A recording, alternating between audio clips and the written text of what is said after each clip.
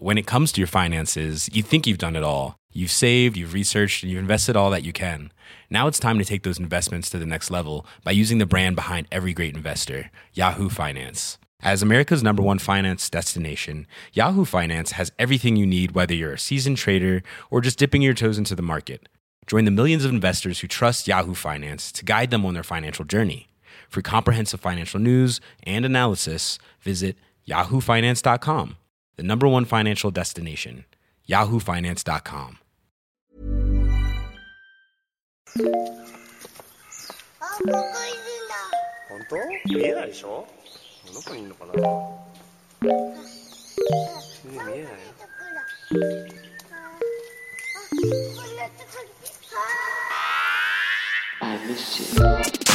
What's good, Internet? It is Monday, September 23rd, 2019, and you are listening to Waypoint Radio, episode 265. I'm your host, Austin Walker. Joining me on this Monday morning. We thought about doing a Monday afternoon. We decided Monday morning. We just kind of dive right into it. Too many games to talk about to wait till the afternoon. Kato is here. Yo. Patrick is here. Yo! I'm here. I think Rob is seeing a game or playing a game in a demo situation. Yeah. Danielle's off and about also. So just tweeting about his race wheel. Yeah, it sounds like Rob. Rob is tweeting about his race wheel. That sounds right. Yeah, you know what? He'd be doing that regardless. That's You're not, right. That doesn't give us any context for what's You're different right, about this morning. Especially because I don't know what the details or any embargoes are. Truly no idea. I don't know if we can mention it. Let's just err on not mentioning it. Let's just err on not. Exactly. How's everyone? You know what? Actually, I'm going to dive right into my most important topic because now I'm thinking about racing. I was playing a racing game 12 hours ago. What time is it? Okay. 12 hours ago. I was right. I was editing a podcast last night, and there's lots of time of me waiting for stuff to compress or waiting for noise filters to be applied. So I was I want to play something for those moments where I can just play for a couple minutes. And I'm not really, I don't care about the story. I'm not invested in learning new mechanics. And so I fired up the Super Nintendo, Nintendo Online, emulation stuff. But is there a name? It's Super Nintendo Entertainment System Nintendo Switch Online is what it's actually called, right? And it's a bad name. And I started playing F-Zero, which is an SNES kind of sci-fi racer, behind the back, using a lot of the same Mode 7 stuff that was in Mario Kart, Pilot Wings, etc. Right. And so I went through a fucking journey last night with this game because do you ever do the thing where you're playing a game and you're I can't wait to talk about this tomorrow. I have my angle. And then you play a little too far. You're my angle went out the fucking window. Should have stayed back there. I should have stayed back there. Just... So I started the new playthrough. And I was playing on beginner mode in the first tournament, right? The way the tournaments in F-Zero, again, think about Wipeout or something like that. It's a predecessor to one of those is a way to think of it. They're hover cars that are moving super fast and neon lit. Dope music. It's a really, really fucking cool game. And in my mind, it was impossibly hard. And I played the first 4 tracks. And I was like, you know what? Maybe Austin in 1990 whatever was shitty at video games because I'm killing it. First place every race. I'm getting into first place early. Just boom, boom, boom, boom, boom. And then I had to do the second set of courses. Boom, boom, boom, boom, boom. Just knocking it out. And I'm I can't wait to come in tomorrow, hit up that podcast, be you know what? 12-year-old Austin, you fucking suck at video games. You know what, Austin? You didn't know how to use the brake. You know what, Austin? You just held on that accelerator too much. Yeah. F-Zero is a delicate game. That's a game about nuance. That's a game about learning how to understand a vehicle and the track and finding that perfect line through it and hitting those corners just right. And then I got to a course on the third beginner tier of levels that required a jump. And I spent 30 minutes using the Nintendo Switch Online rewind mechanic. Feature? Using the rewind mechanic. Trying to get the perfect... Dog, I was counting my miles per hour. I don't know if it's possible to hit this jump on the first lap with the car I was using. I don't know if it was possible. And also, it looked like I was landing the jump. It was okay, if I get to 394 miles per hour or whatever, kilometers per hour, I'll make the jump. No? What about 395? What What about 396? So I'm like going back. You're assuming those numbers going up actually equates to you being like faster at that level. Absolutely. Well, I could tell that when I would like bump into something and drop down to 350, that I definitely wasn't going to make the jump. So like advancements. I just wonder, it's possible that it's like a range of like absolutely. 10s or 3. Like I have no idea how like the actual tracking works. Totally. And I for real was just running it over and over again like Edge of Tomorrow. Just like what if I like drift behind this car in the last second I move past it? What if I try to bounce off the thing to give me a little extra boost? It was impossible. I was completely defeated. The game is still really cool, and I want to go back and try that track with a different car and see if like a better acceleration can get the speed you need. But it was only the first lap. That's the thing. Is like so the way F-Zero works is once you complete one lap, you get like a boost that you can spend whenever you want, and you can hold up to 3 of those. So I think if I could have gotten through that first jump, the rest of it would have been easy sailing, because I could have boosted right before the jump to give me the speed I need. But I just couldn't do it. I was using the purple car for people who need to know. I don't remember the name of the course, but it had a jump early on in it. It was far. Someone can do some science on this for me. I'd really appreciate it. That's my racing game story. Good. It's like you and me and the hitboxes in Mario Maker 2. Yeah, like, absolutely. Come on, you spiky piece of shit. You know what? Who? I bet you it was the same programmer. I bet it's the same Nintendo programmer. Been there for 30 years, sitting around trying to ruin our fucking days. How's Mario Maker going for you, by the way? We haven't had a Mario Maker check-in in a minute, Patrick. I know we have a lot of other games to talk about, but let's talk about F-Zero and Mario Maker 2. This morning, so, you know, the way I filter through levels is I have people, this time for Mario Maker 2, I've had people sending postcards from, like, wherever they're at, and that guarantees I'll play your level on the stream. And I got a postcard from, I believe their name was Bryce, and it said, hey, I made a level with my really young daughter, Jess. And I was like, oh, my heart, Jess, nickname for Jessica. Yeah. So it's like, yeah, I'd love to play it. And usually the levels I get in the mail tend to be not nightmares. And he was like, hey, I worked with her on it. So it's like, it's not fully her. I was like, I get it, man. All good. Like, I'll treat it with the kids' gloves and like be nice in how I talk about it. And I won't be an obnoxious jerk. Jess did not deserve my kindness, my generosity, my patience.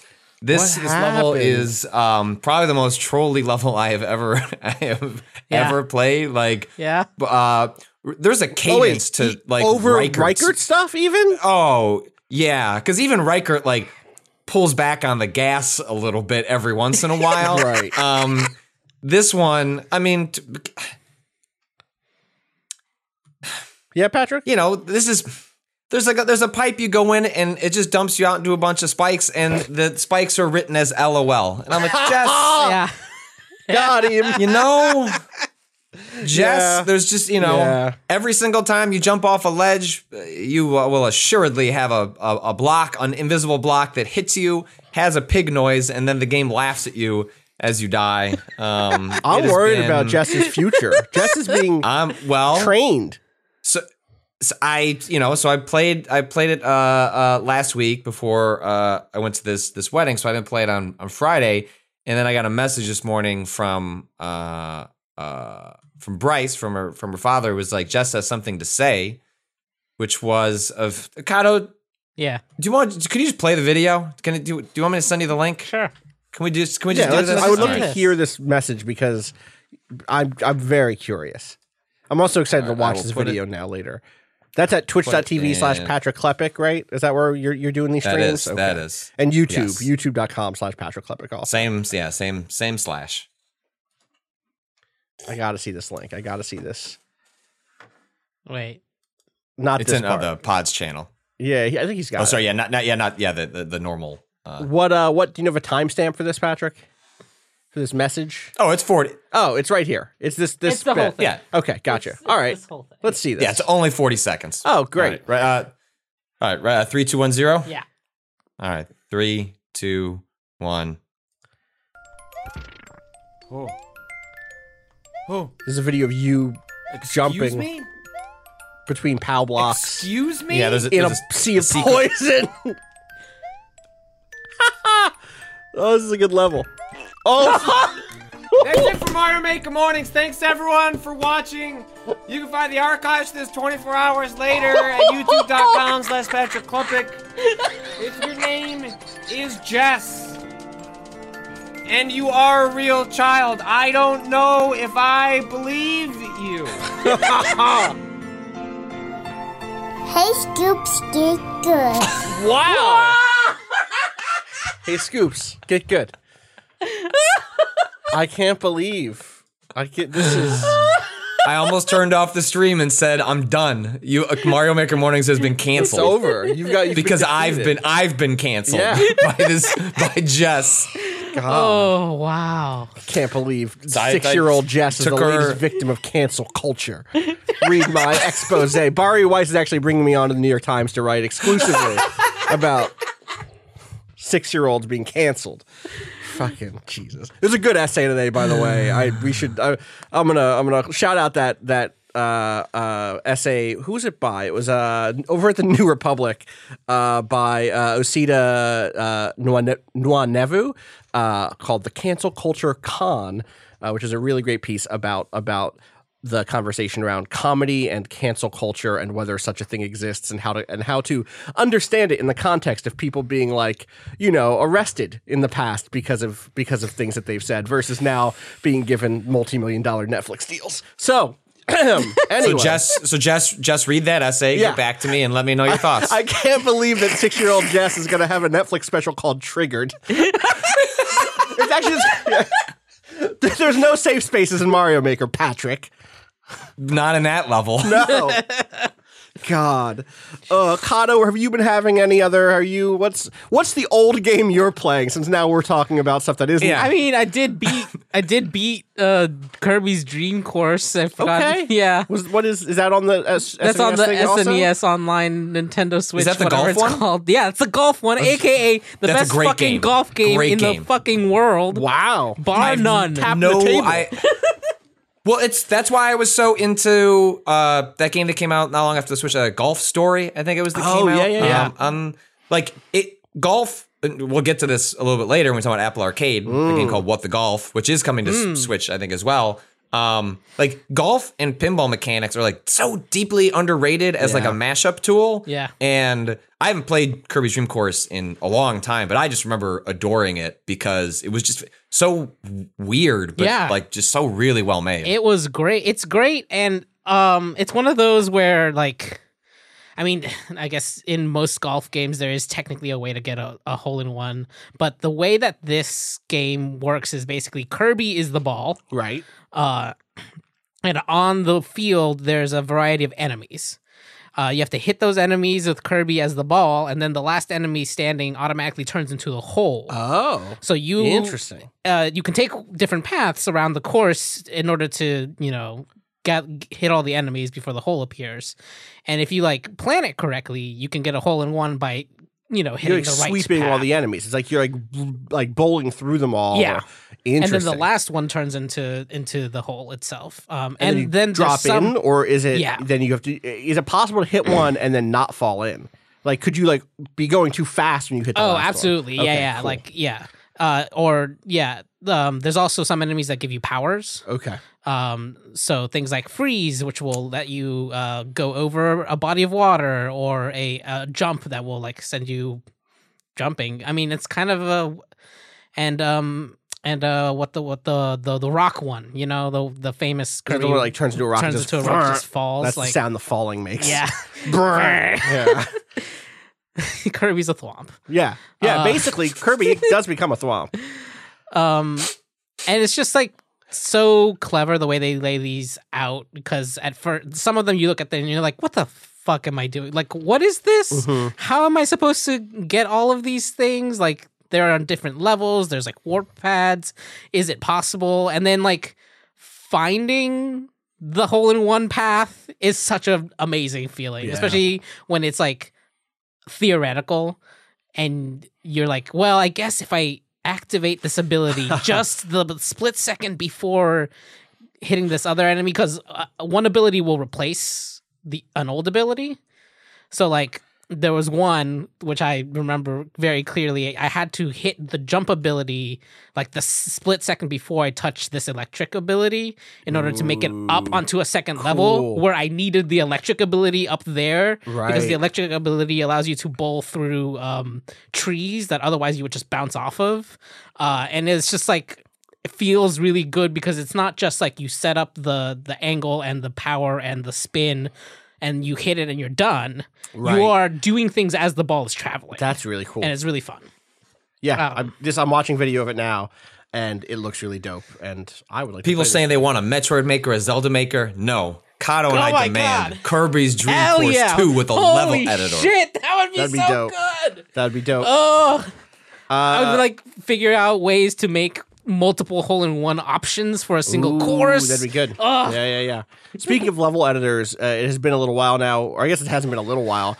Link's Awakening came out on Friday, and that technically has like a dungeon creator. It's trash. Which I heard it's is trash. not It actually should make you worried that like I mean it was like I think it is part of the reason we haven't seen another one of the like makers is that there is a lot of reasons that like Mario specifically lends itself because of its short form nature, which is also why a game like a Kirby's Dream Course would make more sense than a Zelda or a Metroid in which there are just so many other elements going on, and also just the nature of it is not a 60-second or 3-minute whatever. Right. It's like a the way those levels and adventures are constructed is just something different.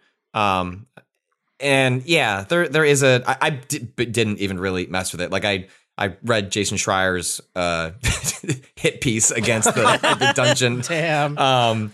He spent a fair bit of time with them and was just like, they're not very interesting, and So, you don't have a lot of options. So in the game you meet an NPC, the graveyard digger NPC in Link's Awakening, and he says, hey, if you collect these tablets that you get like by completing dungeons and like experiencing new elements in a dungeon, you bring them back to him, and then you can then create a your own dungeon. But again, like you're not doing any scripting. You're just taking like, here's a boss that you faced somewhere else and fight that room again. It's not, it's just it's not just the shape of the room, but it's all the enemies in the room, whatever puzzles in that room. It is like that room. It's just that whole thing. room, right? Like, there's no mixing and you can't matching. change the directions that the doors go, for example, things like that. So like certain shapes can only fit in certain places, anyways. It's like it'd be one thing if you could take like, hey, like if you could like the lack of like scripting influence is like a real problem. Like, because what if like you engage, you found you're fighting a boss you think is familiar, but it does something slightly different because the player has even just basic things like that would go a long way to creating any element of surprise, which is like the whole nature of Mario Maker, right? Like me playing a level from Jess is like it's the delight of Mario Maker a lot of the time is the subversion and commentary on expectations. And there's nothing in Link's Awakening's editor that allows the player to a creator to surprise a player with something where the game acts unexpectedly. Right. And the lack of that and the lack of just options in general means, it just leaves you wondering whether that would ever make any real sense as like a large product. Because it would have to be, you're gonna wait around for people to make 8-hour adventures. Right, I just don't know quite how a Zelda Maker works, and it would have to be just dungeons the way that this one is, but it's more about like opening up those tile sets as like things you can place in the world, like individual objects and stuff, where right now it's like you can't change any of that. It's just like, here's this room that you remember from the dungeon you were just in again. Yeah, I feel like that is a bummer, but it's also like, my hope is, I'm not even going to get hopeful. I was like, there's going to be like, maybe this is their first step into figuring out ways that work and don't. No, I don't. It's nothing. It's not even like you're supposed to. There's no sharing of this or anything. This is literally just you making them, and you go through it again, and you get. I forget. It's not even chalice dungeons, right? Like it's not even random. It's not even like. It'd be almost cool if you could hit a button that was like, build me something out of the stuff I've collected so far. It'll be a little bit of a surprise to me, at least. You know. Like, and there are like challenges at some point too. It's just like get through this thing that you built with only one heart, or only use the shield, things like that. Yeah, but yeah. like, it's not doesn't feel like enough, really. Two things there. One is a lot of this makes me think of is all the incredible stuff happening in like the Link to the Past randomizer scene. Yeah. Like that is way more interesting to me. They should just steal it. They should just steal that idea. Steal that idea. It's a great idea. I'm glad that they haven't like lawyered up and taken Link to the Past randomizer shit down.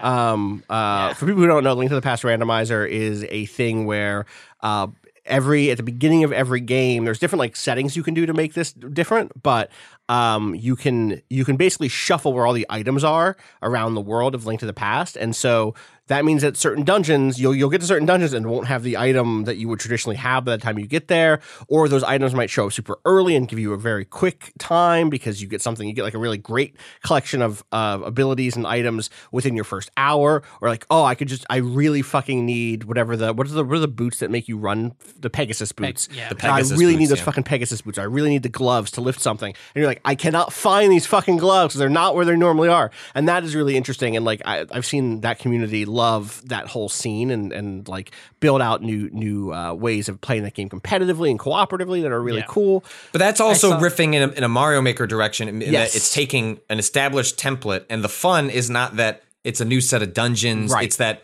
it's what you already know, and then it surprises you based on what you already expect. Yes. And that's just a much taller order with Zelda, which is a more intricate style of design in terms of like what the player is actually doing and how much is authored by the layout designers and stuff like that. Totally. So, The other fortunately, thing, the rest of the game is good. yeah, There's well, a really just want to shout out one more thing before I forget it, and then I do want to talk more about Link's Awakening. Yeah. Someone this weekend or last week beat all of Breath of the Wild with just shields, no weapons, no bows, and no bombs. No bombs. What the fuck? He'd beaten it once with bombs and Yeah, shields. And it was yeah. like bombs are basically weapons. Sure. So he went back and beat the whole game in 27 hours, including all 4 divine beasts, and then Whoa! Ganon with just shields. Oh, I thought this was like a No, it was like a lot of speedrun killing. It was a situation. lot of killing Lionels with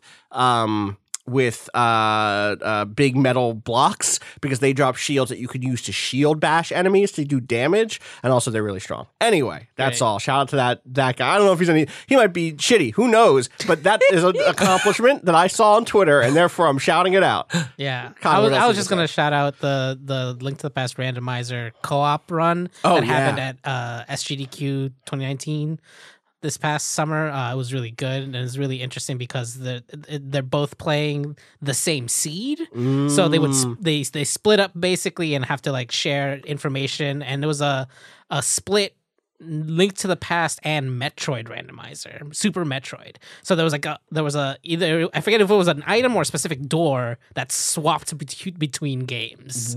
Wow. Yeah, it was Wow. really cool. So it's the same, but you have to beat both? Yeah. Wow. yeah, That's wild. it's wild. That's really cool. It was really cool. Nice. 2019 SGDQ. You, going back to Link's Awakening, though, you've both, when we last talked about it, it was pre-review, so you couldn't give me any final thoughts. Patrick, Kato, I know you've dipped into it a little bit too. I'm Yeah. curious where you both are at with the game now. Patrick, you had a review go up, so I'm not curious so much as I've edited your review. I know how you feel, but I'm curious to hear you explain it now to these people. Yeah, it was I think I was happy to provide a perspective that I think was not so like behind the curtain. Often the way reviews are assigned out is usually to some degree based on familiarity, because familiarity usually leads to interest and then expertise, and that's what you would hopefully want in someone doing a critical analysis of something. Right. And so I've played the result of that was a lot of Link's Awakening reviews in which a lot of it was framed understandably of like, oh, I loved this game when I was a kid. Now I get to re-experience it. What is that like? I didn't play Link's Awakening as a kid. Like generally, I have not played the handheld Zelda games for not particularly good reasons. I just never quite, for whatever reason, played them. And by the time I started being interested in playing the handheld ones, well, yeah, I don't know why. I owned a Game Boy Color, and and a Game Boy Advance, but just never got around to them. I just primarily played the console one. So this is all to say, it made Link's Awakening like a tough game to critically evaluate because when you play an old game and it has its original aesthetic, and you know that you're playing something from 1993, let's say in this case, and it is just purely the thing that was released in 1993. you end up being more forgiving because there's a context for what's in front of you. It's like, this is an older thing from a time and a place that it is what it is, you know, sort of because that's the nature of it.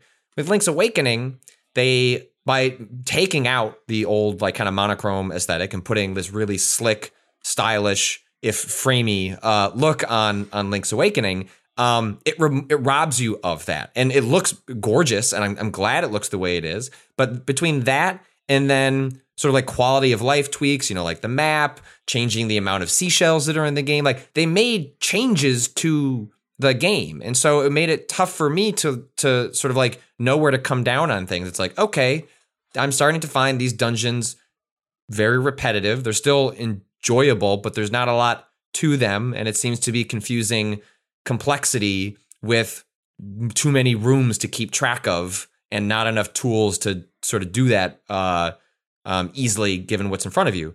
But the backdrop of that is, well, yeah, this was like basically a technical test for the Game Boy, and then they turned it into a game and didn't have a lot of resources. So it was a Game Boy, and it's from 1993. So it's like the aesthetic and changes make me want to like be more critical of the game, but also I'm trying to remember, well, it's a game from 1993. But then what's the fairest way to review that is, well, one, to just be transparent, like this is the lens in which I'm viewing it. And here's where I'm confused on what to hold against the game and how much to weight it against the game. And I tried to be a little more honest, but like, yeah, there's a bunch of this stuff like I didn't particularly care for. I still think it's a great game, but like go into it knowing it is still very much a game from 1993 that is well worth playing, but that they haven't made fundamental structural changes that remove it from that. This isn't, this is in a lot of ways just an aesthetic remake. It is not that term like it's, if we use like, if there's remake and if this is a remake, like a reboot of Link's Awakening would be like a fundamental rethinking of what Link's Awakening was while trying to keep like the soul and essence of it. That's not what this is. Like, this is just kind of cleaning it up in the best way possible, but it's still the bones of Link's Awakening. Yeah. And like those bones are a little brittle in some places, but it's still like the whole is solid. Kato, did you play Link's Awakening when it came out? Yeah. Well, not when it came out, but after the fact. But you played it, yeah. I did play it as a kid on my Game Boy Color. The original so you version? played the DX version? No, the original. Because it was just like one of those things where it's like that's what I could get my hands on. Right. But sure. I still think it's one of the best 2D Zeldas ever. Like, if not the best. Because it was, at least then, I mean now less so, but at least then it was so the like tone of it was so different and more how do I say this? More like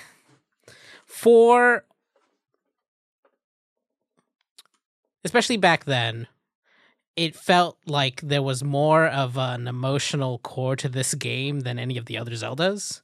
Where like the other Zeldas, well, it felt like a place, right? Like Hyrule is a world, but one of the things I was trying to sort of evoke in my review is that like this island feels like a place with a community, and you get a sense of how things work and what each person's role is and what it must be like to be here. Right. And like, that's just not the case in Hyrule, like especially like Link to the Past. Hyrule is like there are distinctive places. Yeah, there's that one town. But outside the castle, right? And there's that one town, but like how does this world work or fit together? And it's like this island on Link's Awakening feels like a place. Like you get a real sense of what this place is in a way that was, I think, is a huge part of the reason, combined with like sort of the emotional arc of what transpires. Like I think that's part of why it was so memorable. It's because the location was memorable. It's like Link to the Past is memorable, but I don't know, like outside maybe like going to the forest and getting like the master. Like there are individual moments, but it's that one specifically is pretty good. But other than that, they kind of like they start to blend after a while, and like mechanically that game is very good and fun. But like I barely remember anything about the like. There was a wizard, right? I forget. Sure. Yeah, there was a wizard. Yeah, there was a wizard. Are you talking about Destiny? Or are you talking about Link to the Past? Oh yeah, Destiny. We talk about Destiny too at some point. Yeah, we will. But at this point, I've seen some people say like, "Oh, I would love for them to go back and make Link to the Past in this style, or remake Zelda, The Legend of Zelda 1 in this style. Yeah. Do you think that's something that they would conceive of doing? I don't know. Yeah, right? seems like I feel like one is so like they used one as the basis for Breath of the Wild. Yeah. Right, in a lot of ways, design wise, that's like open, like you can go wherever you want. Like I feel like remaking that isn't like they already kind of did. Yeah. Right? Yeah. In an updated way. Yeah. Obviously. Like they changed, but like and also those like design principles Link's are in Awakening. Breath of the Wild. And Link's Awakening is like they're charging full price for this. Yeah. And like it feels like a full game.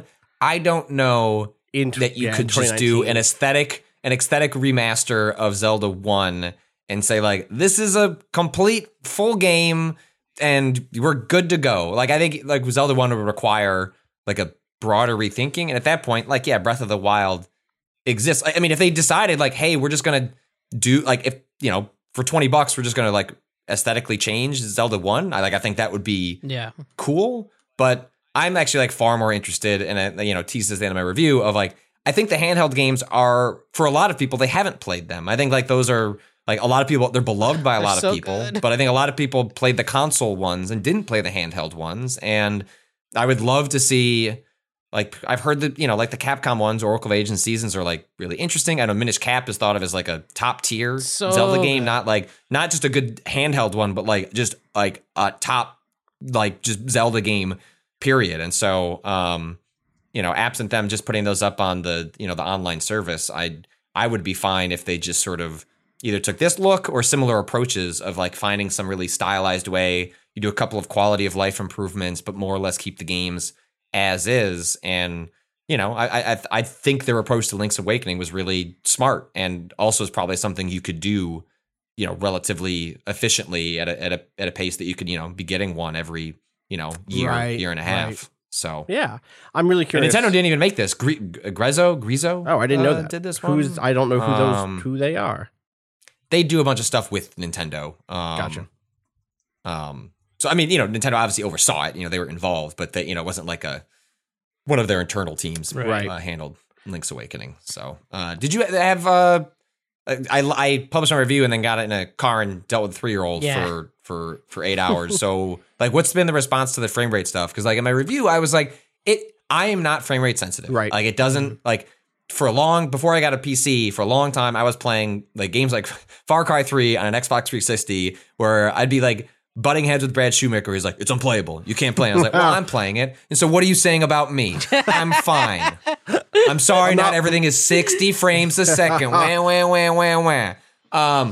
But now since I've had a PC and I prefers to play on PC, like I obviously like I get it, but either due to a lack of sensitivity in just like my eyes or motion sickness, like it's just never frame rate drops just don't really. But I noticed them. I'd rather it be silky smooth. But it was even enough in Link's Awakening that I felt like, I got over it. Yeah. But like the couple of moments where it would hit like 60 in a dungeon or just randomly in the open world for like no particular reason, I'd be like, oh, it's right there. Just like so good.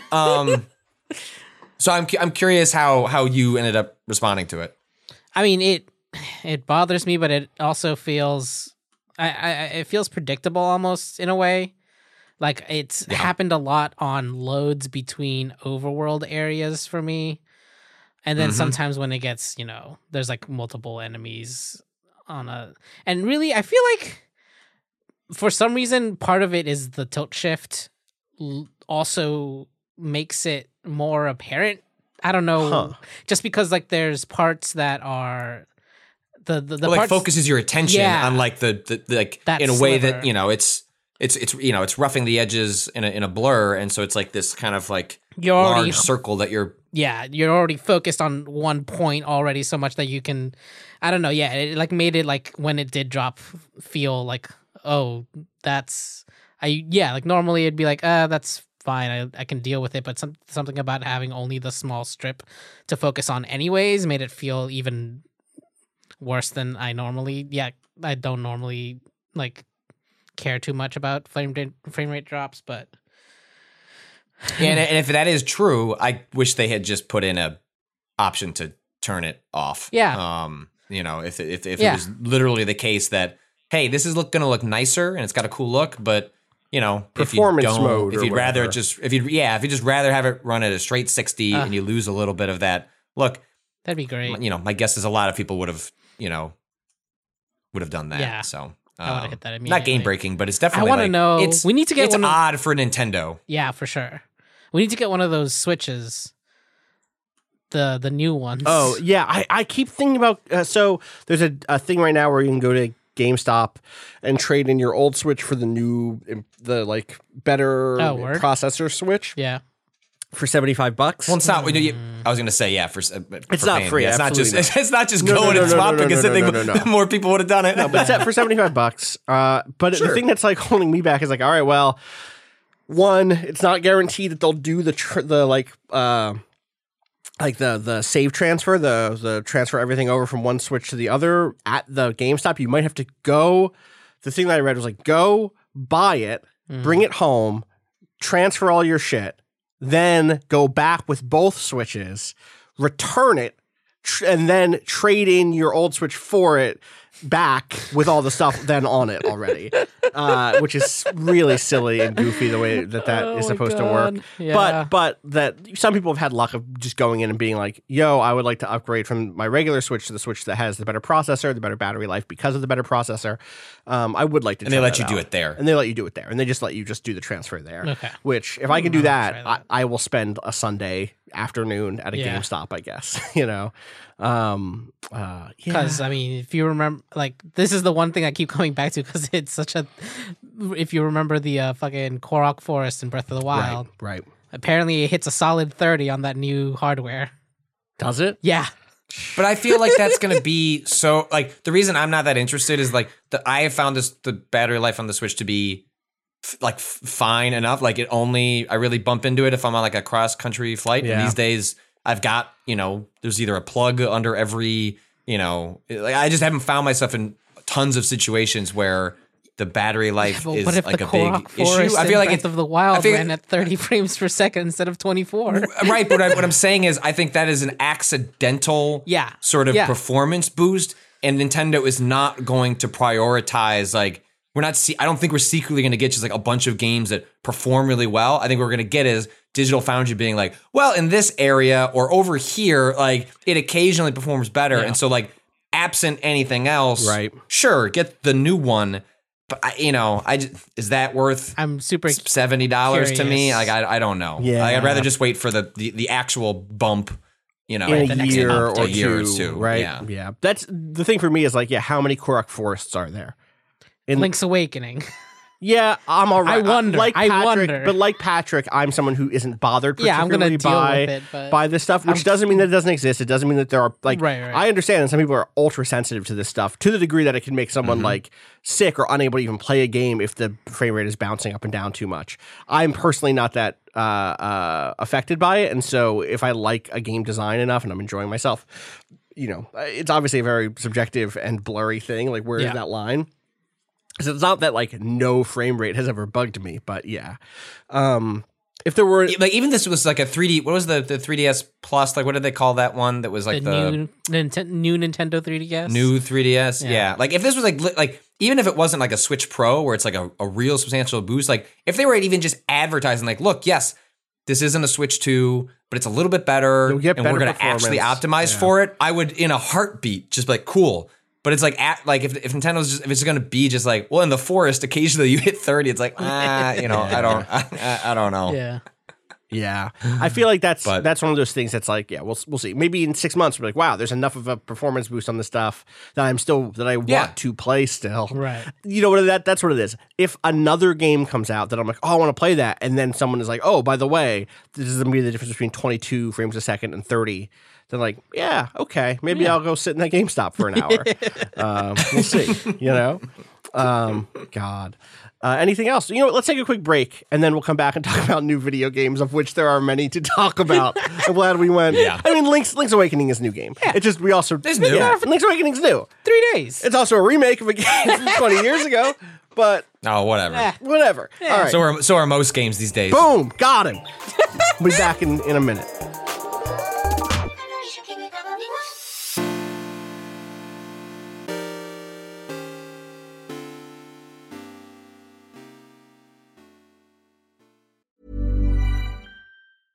Hey, I'm Ryan Reynolds. Recently, I asked Mint Mobile's legal team if big wireless companies are allowed to raise prices due to inflation. They said yes. And then when I asked if raising prices technically violates those onerous 2-year contracts, they said, "What the f*** are you talking about, you insane Hollywood ass?" So to recap, we're cutting the price of Mint Unlimited from $30 a month to just $15 a month. Give it a try at mintmobile.com/switch. $45 up front for 3 months plus taxes and fees. Promo rate for new customers for limited time. Unlimited more than 40 gigabytes per month. Slows full terms at mintmobile.com.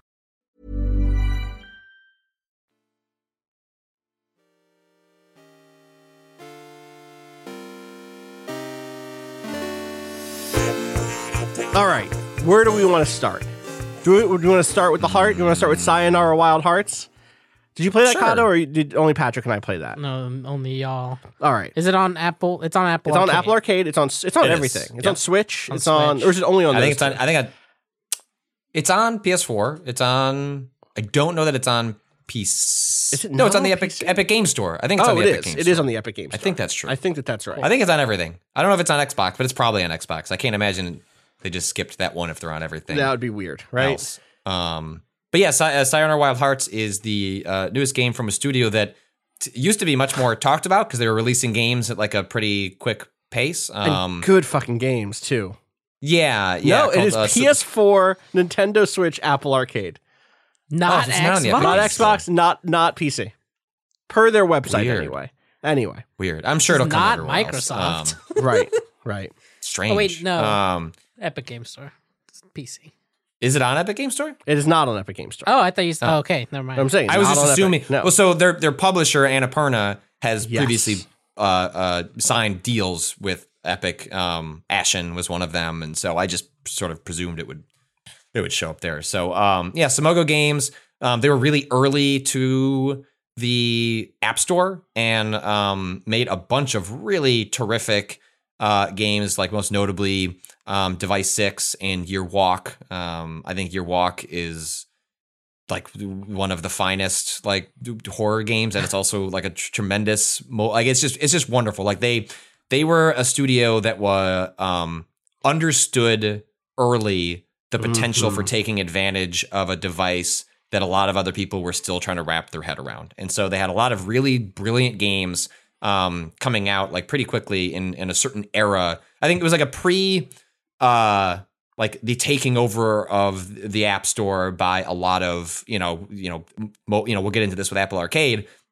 mobile games like the Candy Crushes of the world. Like those came and have come to sort of like dominate mobile platforms in a way that it seemed to like kind of scare off a lot of developers. We're like, well, what's the point? If you're not making one of these, it's a really hard marketplace to break into. There's a lot of noise. And if you don't want to make exploitative monetary mechanics, then it's like a much harder sell to be like Candy Crush for free. And it's, quote unquote free, or like $15 for like this narrative story. You know what I mean? Or you got to charge $2 or $3 like a Monument Valley, and then hope you take off. Right. They were not in either the microtransaction model, the free to play model, or in the kind of $15 prestige game model. They were charging like $3 for Year Walk or for Device 6 or whatever, right?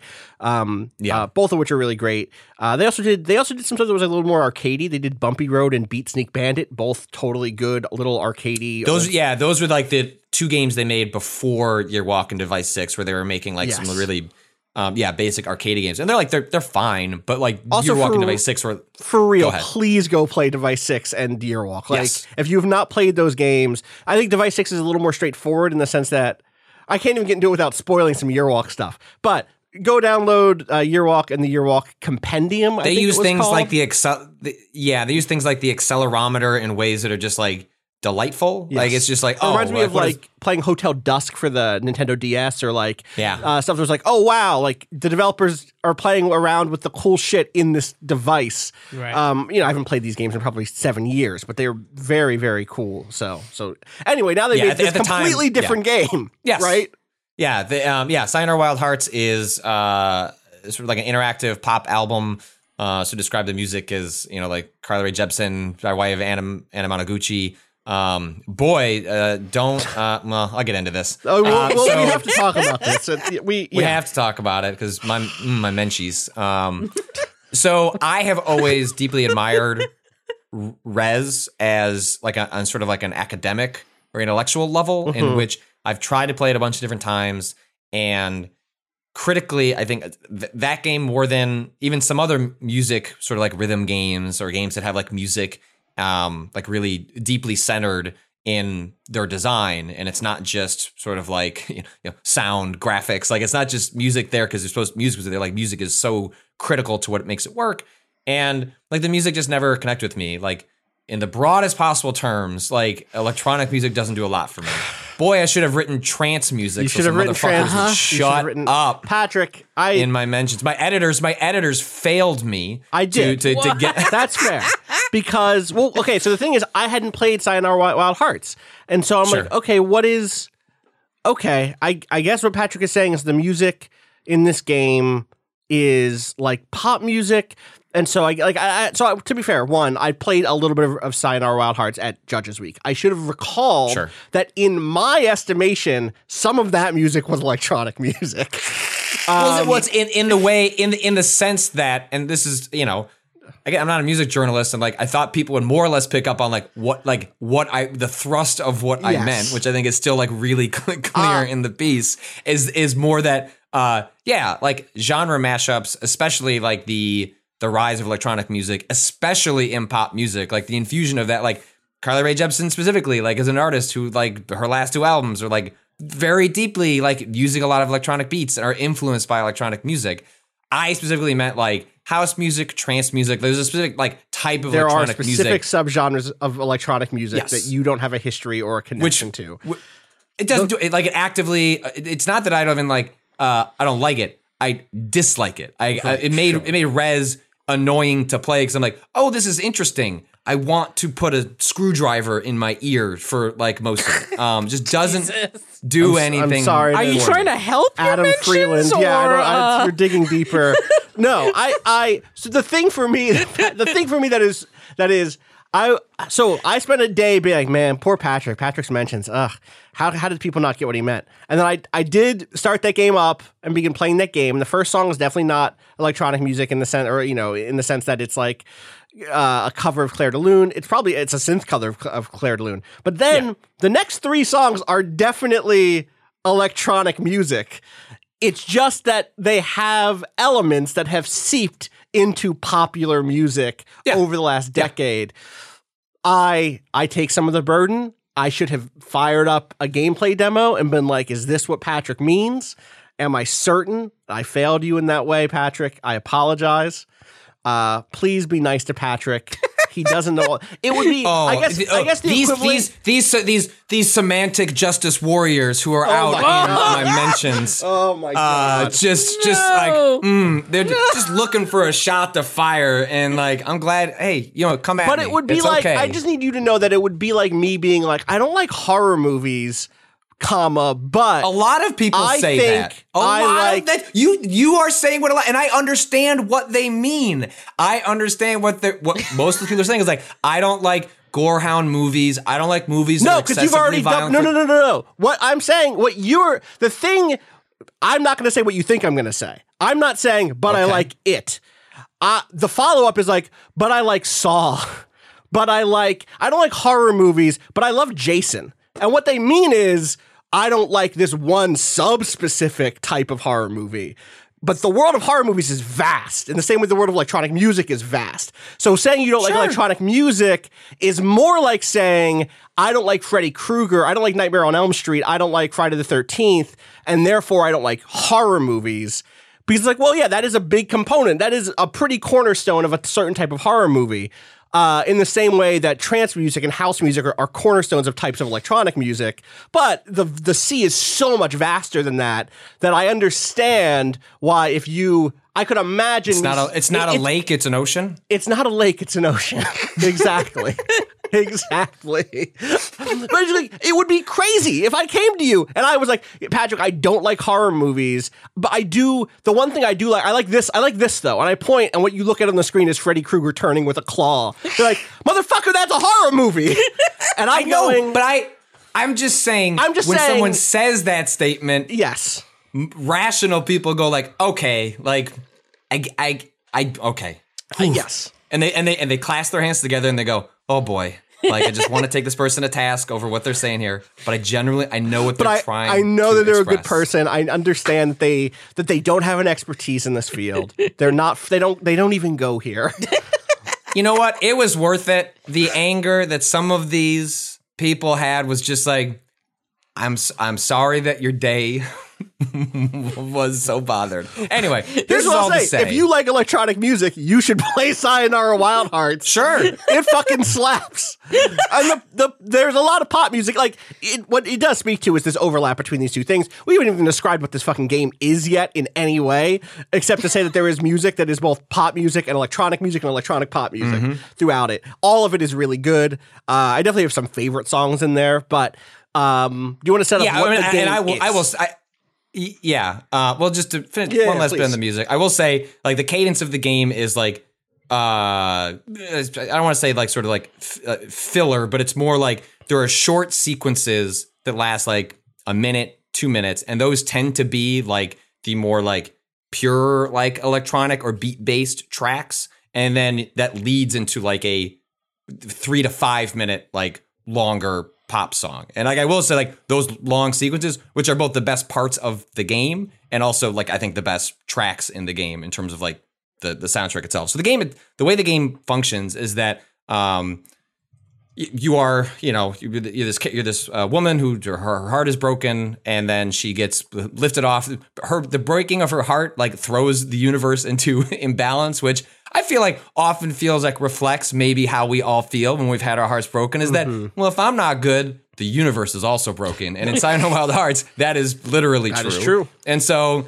they get whisked away to this other world where they have to go and I don't actually know too much of what happened in the plot of Sayonara Wild Hearts. Yeah, fix beat to beat. The universe. There's tarot cards, and the universe used to be good, and now it got bad. And I'm on a bike. So it's bad. Yeah, it's like you're kind of on a sort of a series of like fixed tracks. Like sometimes you'll be like on like a skateboard or a hoverboard, and you're like going from left to right on this fixed area. Other times you'll be like flying around. Other times you'll be on a bike that's like going between lanes. And generally speaking, there is not a lot stopping you from like thrusting forward. This is a game that is like always propelling forward as fast as possible. You can run into things that will like send you back like a second or so into the track, and then you'll go around them. But generally speaking, it's a game in which you're always moving sort of like as the song goes, like it wants you to go along with it. And there are little hearts you can collect along the track. There are little like other pulsing icons that you can grab, diamonds, and they give you more points, but they don't especially relative to Rez. Like Rez is a game in which like your shots, the shot compositions that you're doing feel like they are part of the soundtrack. Like you can listen to the music absent what you are firing into the world, but the game is designed for that to work harmoniously so that you feel like you are an instrument as part of the gameplay. Yes, it's doing like beat matching and dynamic. God, there's a phrase I'm looking for that I can't find, and I'm sure musicians listening are shouting it at me. Where like notes are made to match with the chord that is playing in the melody at that time, so it's all kind of harmonized well. And I actually am the person who like. It is hard for me to just listen to the Rez soundtrack without the sort of like staccato addition of the shots hitting and adding different instrumentation to the song. So yeah, totally. This is not that. Is the point, right? Like no, there, like there are some sounds. It makes little but it's not like when you miss them, it doesn't. Like you'll be able to listen to Sayonara Wild Hearts' soundtrack and like won't feel like you've missed anything because for one, like. You're constantly missing a ton of the hearts. Like it's tricky to get to them. It's meant to be tricky to collect all of them. So as a result of that creative decision, it would be kind of weird for it to be integral to the sound of the music because you're constantly missing a bunch of them. So like that's the general like sort of cadence of the game. You're always moving forward. I definitely still had a problem, especially early on honestly all the way through, where if I missed one of those squares, so it's in the first 30 seconds of a level, 40 seconds. Made you want to start over? I did start over 100%. I was very hard for me to just like let go and play through the song and get the bronze rank or whatever I was going to get because I missed one of those early on. I wish it had a rewind feature so I could just like play a section, because there were some really tricky sections where it's like, if you don't nail that, then you're not going to get the higher, skill accolade at the end. But I didn't necessarily want to play through the entire track just to get to that sequence again. So like there are times where you can like kind of trick the game where you can throw yourself into a wall and die. Yeah, watch me catch this tree face first so that it goes back to the last checkpoint. Yeah, definitely.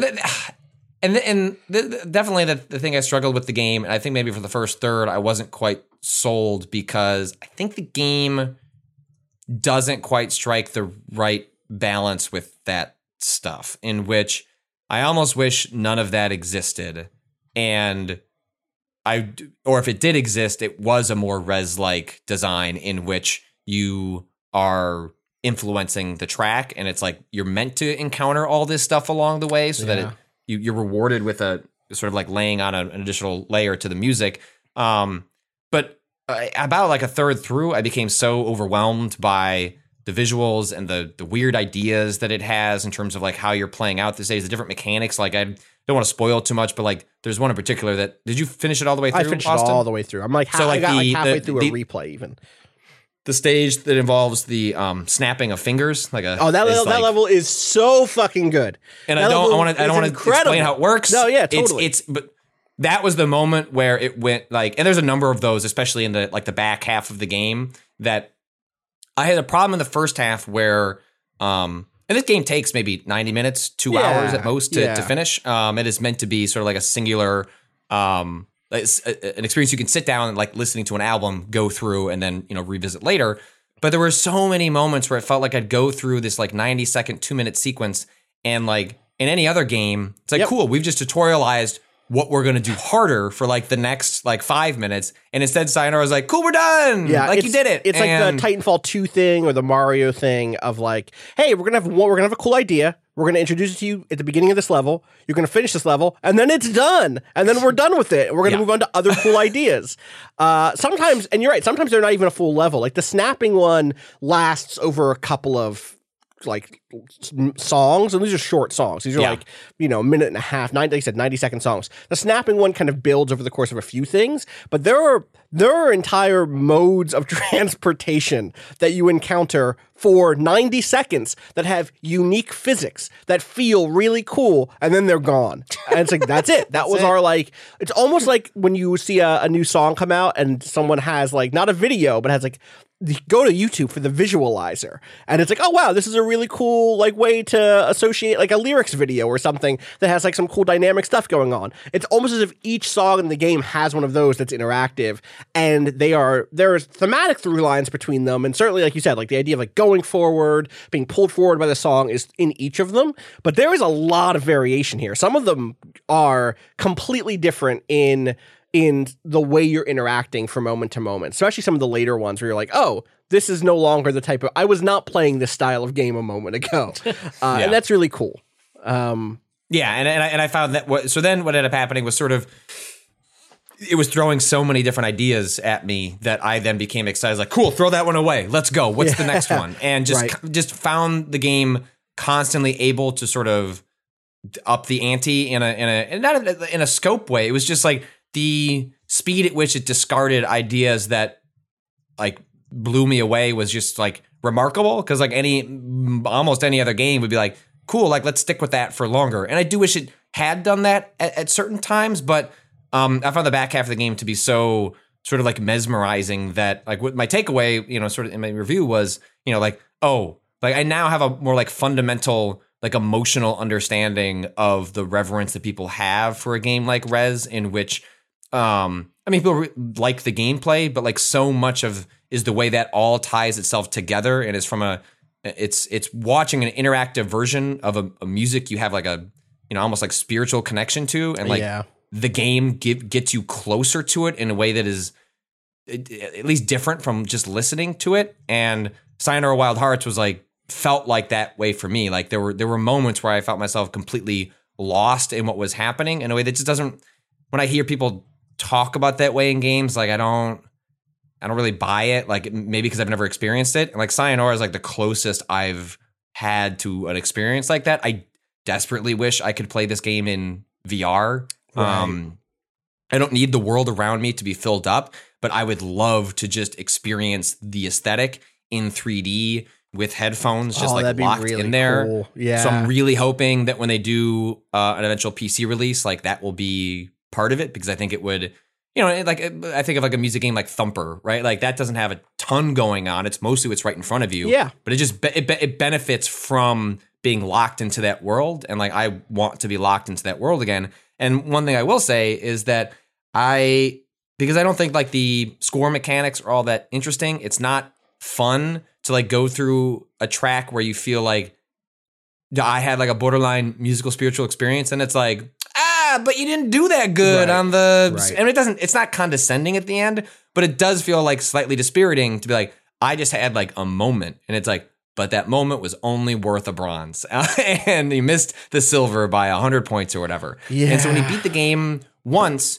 you unlock what I think should be at least an option up front, or really realistically maybe should have been the default way to play the game, is called arcade play, where it just treats it like, so the way Sayonara works is like you'll play a level, and again, sometimes as short as like 90 seconds long, then you get to the end, it tells you what your score is, it tells you which of the 3 ranks you got, and then there's a level select screen, and you move on to the next one.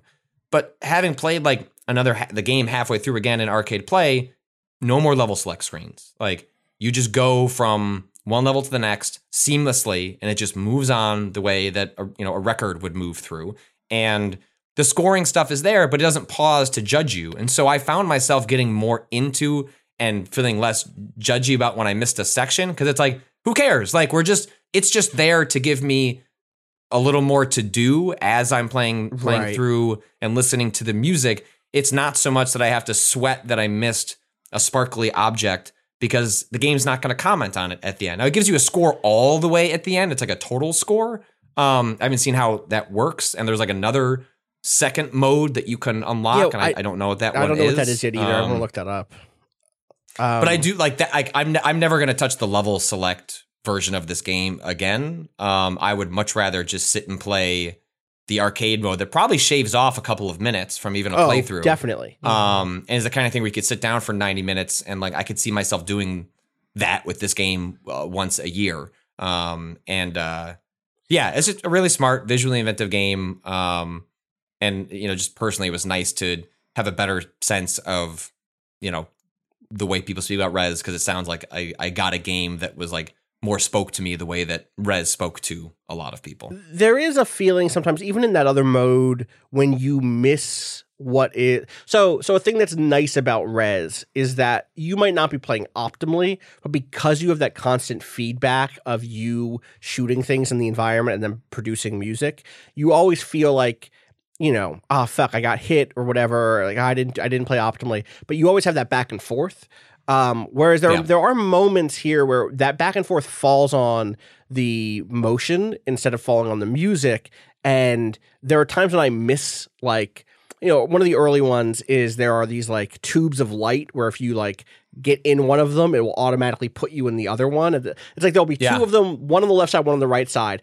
And if you get on the one on the left side, you'll spit you into the one on the right side at the right perfect time for you to keep collecting these little hearts.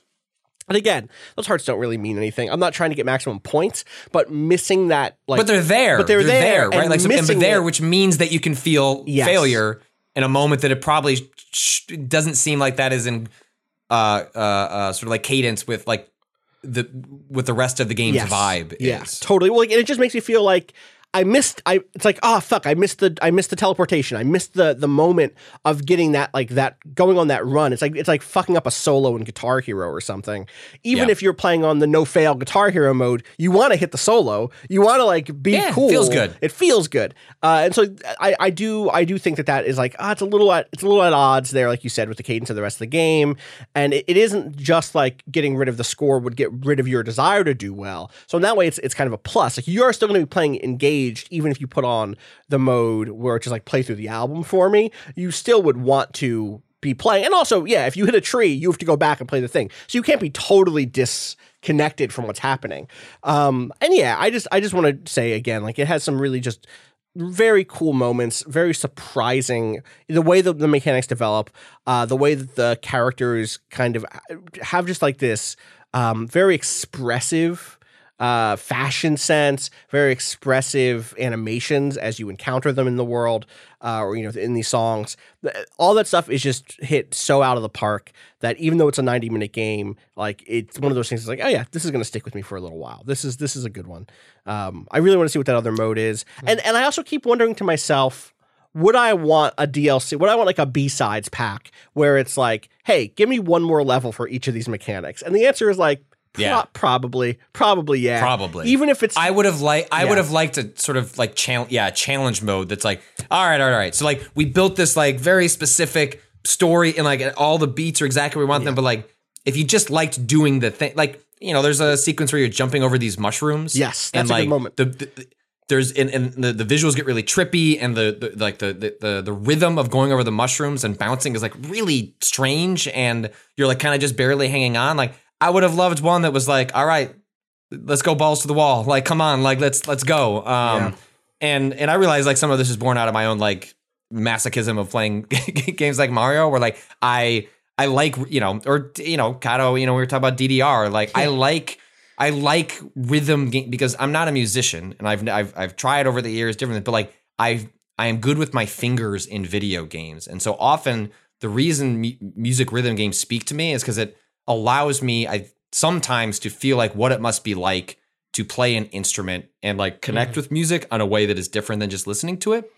And music games have often been my avenue to do that, absent being able to do that with an actual instrument. And so when you can place, and I always, like that was the appeal of playing like Expert in a Rock Band or a Guitar Hero or playing Maniac in DDR. Now DDR is like in a lot of ways so far often disconnected from like the beats of the song sometimes that it didn't feel as sort of like sitting alongside it. But that's like sometimes where I felt like I wanted a little more of Sayonara Wild Hearts. Is like I feel like I can get closer to the music if you're asking more of me alongside it. But so much of what it is doing was so deliciously brilliant that I got over it. But yeah, I'm with you. I think like a challenge pack would be neat if they decided to go in that direction with some of the stuff. I quickly just want to also add that if you pick this game up and you're like a level or two in, you're like, ooh, I don't know that I like how this feels, give it another, 2 or 3 songs, because there's I think one of the worst levels is pretty early on. There's a level where you're kind of like flying around on a thing and the control is like loose and floaty in a way that I know is intentional, because they're so intentional with a lot of the different vehicles you end up using that all end up feeling pretty distinct. But I think give it that like 10, 20 minutes before you hit return on whatever platform I'm imagining it has a quick and easy return button.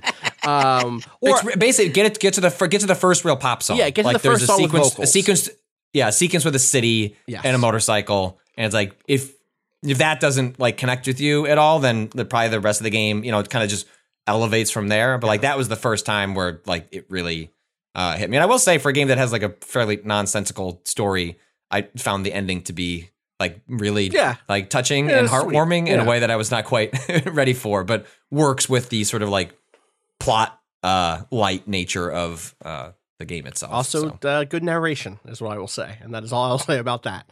Yeah, I don't want to spoil, but like I read a couple of reviews that just sort of like mentioned a specific detail about the narration with acting as though, yeah, of course, that makes sense. Just like narration, comma, insert phrase, comma, and being like, no, like there's a specific reveal at the end of this game where I went back and was like, wanted to throw my Switch in the air.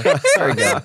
Hopefully it hasn't been spoiled for you, because they clearly they wait to the last possible beat of the credits to kind of hit you with something that is to do their mic drop in a sense. Yeah, definitely. That's the thing. If you're like, I don't give a fuck, you can go look it up. It's not a thing that's worth saying out loud here, but it's dope.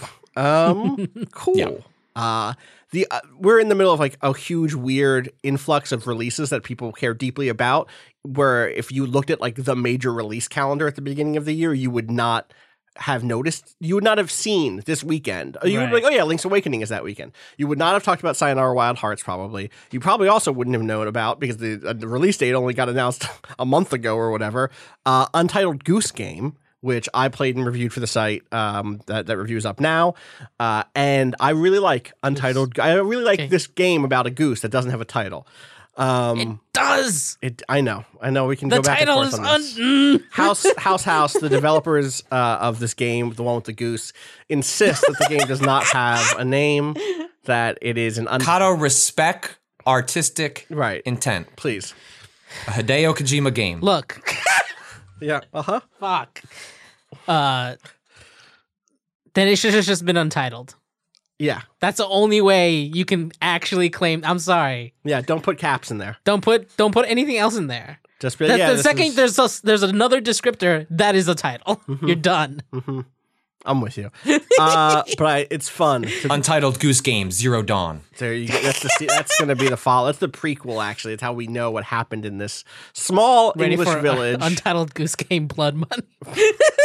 So that is the argument that I make in my review. I'm happy I've seen other people make the same connection, which is so I played a little bit of Untitled Goose Game at a PAX like a year ago. I want to say PAX West 2018. I played like the very, very, very beginning for like 5 minutes. I was like, I'm a fucking goose. I'm honking at this gardener.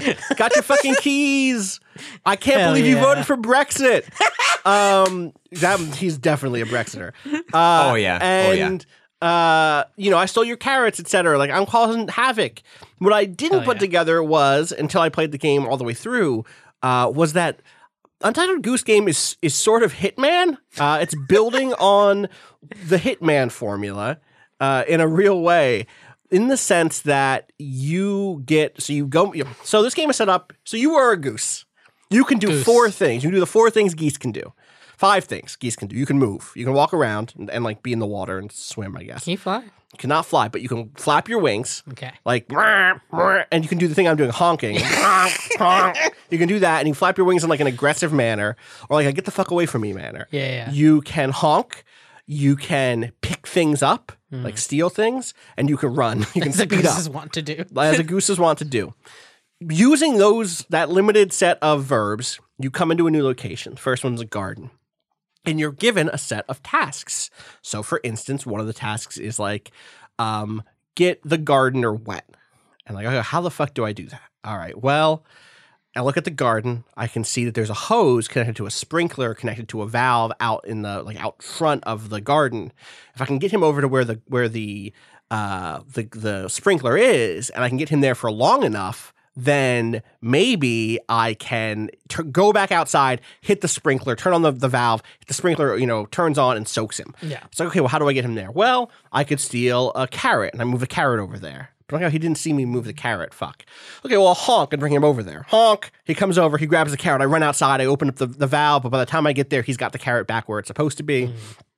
He doesn't get wet. So I'm like, all right, well, I'm going to need this is going to be an attack on 2 fronts. Go grab the carrot. Honk to bring him over. Go grab the radio, turn the radio on with my beak, presumably, run that back to the sprinkler. That's going to keep making noise so he remembers where it is. Then I have the time, but while he's bringing the carrot back, I'm running back outside. He's going to come back for the radio. I hit the sprinkler. He's soaked. The little, notebook comes up from the bottom of the screen and crosses out, soak the gardener. Great. There are 7 or 8 of those tasks for each place, I want to say. Maybe 6 to 8, let's say. I think it's like 8, actually. And after you complete most of them, a new one appears that is the one that will get you out of this place and into the next zone, basically. Okay. I don't Something about the way you said that. Imagine this is like some weird purgatory for this goose. In a sense, can't move or leave. The goose has an objective. That's all I will say is the goose. Just like Sayonara Wild Hearts, I don't want to spoil anything. Okay. But there is a reveal at the end of the game that helps you understand what the goose is thinking. And I conceptually understand where the goose is coming from, is what I will say. Cool. I mean, there's I've only played about an hour in the early goings, but this game just dumps you into this world. Oh yeah, and then says check your to-do list.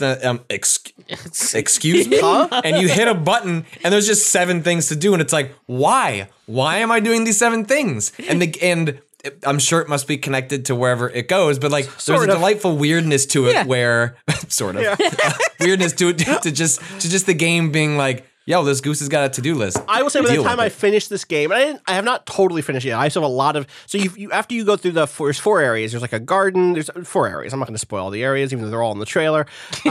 Or there's like 4 areas, and then like a finale after that.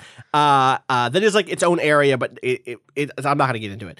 After you do all of it, you're given another set of objectives, some of which require you to do things across areas, which is really cool. Dragging items from one place to another to trigger certain interactions that wouldn't happen otherwise. So like, I'll give one example of these, which is there's one area that is there's one area that's kind of like slightly more inhabited. There's like a pub and some other stuff, and there's a delivery person who moves a box around. And the very first thing you do in that area is use that box in an interesting way because they don't know that you're in the box.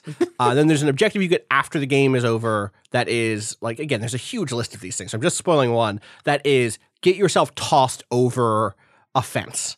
And I'm like, how the fuck do I do that? And I tried a bunch of different ways to do that, and then I realized, if someone thinks this box is out of place, but they're not the delivery person, they might just like fucking throw this box over their fence to get it out of their hair. And that is exactly what happens. Great. So like, those sorts of things are very Hitman-like, right? This idea of like, here is the clockwork world. Here are all the moving pieces. Right. Here are all of the people who just are going to keep doing their little AI loop indefinitely.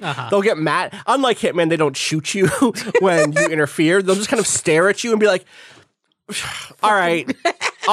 What do you want? Honking goose. The gardener just staring at you like, all right, you just stay here. I'm going to deal with these fucking carrots. Honk. What? What is it you honk? And then you steal his fucking keys. You lead him outside. You drop him in the lake. You go back inside. You close the door. He's locked out. What do you do now, gardener? It is such a fun game because you move between those two modes of like complete chaos, havoc causing, and then getting an idea of like, I see how I could make this little boy put on the wrong pair of glasses for the rest of his life. And then you do that and you execute on a plan, again, very much like Hitman. Where you're like, okay, I can see how I can manipulate their AI behavior patterns. I can see where they're vulnerable. I can see where he's distracted by this, or if I do that, then this like chain reaction of events will happen. And that sort of like harnessed moment of chaos is just really rewarding. There are a couple moments where I think it gets a little too puzzly. Well, okay, I should say I hit a bug that I think has been patched out. But I got stuck towards the end of this game because there was an interaction that was like impossible to happen anymore. Basically, I had to deal with this thing. There was like an interactable that became uninteractable by the NPC. The NPC just like couldn't return a thing to a box anymore, and it meant I could not beat this final thing. I think they've patched it out from what my communication with them has sounded like, or they figured out what the cause was. That said, if you ever hit that, you can just restart the game. The game saves every time you complete an objective, so you can always just restart the game, and that will restart like the world back to its state.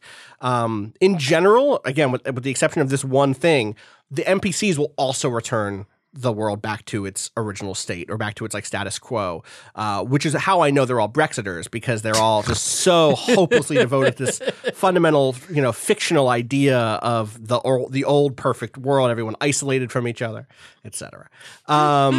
It's just really charming, and the thing that I it doesn't wear out its welcome. It's Like, short. that's You'll be done in 3 or 4 hours at the longest. You might blow through it in 2 hours if you're sharper than me in some instances.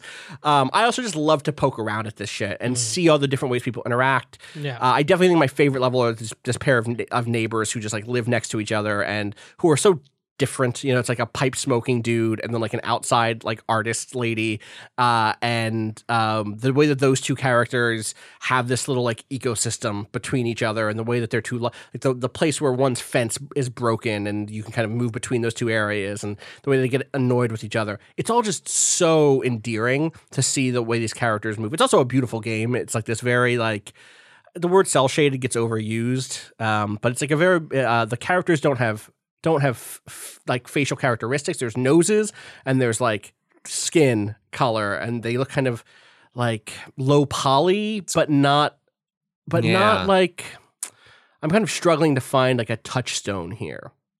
There's something that reminds me of, you could almost go a claymation or like experimental animation direction, but not as textured, or not as like, there's not that feeling of like, here is a physical object here. Right. And it doesn't feel like kitsch. It feels like very twee in a lot of ways, but that I never like, felt like I was chafing against that in any way.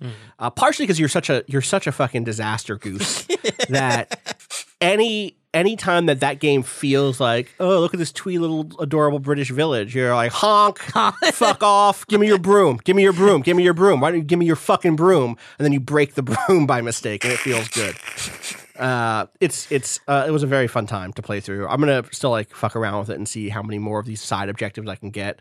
My favorite thing has just been the videos that have been coming out of people doing various goofy fucking things, various goosey things.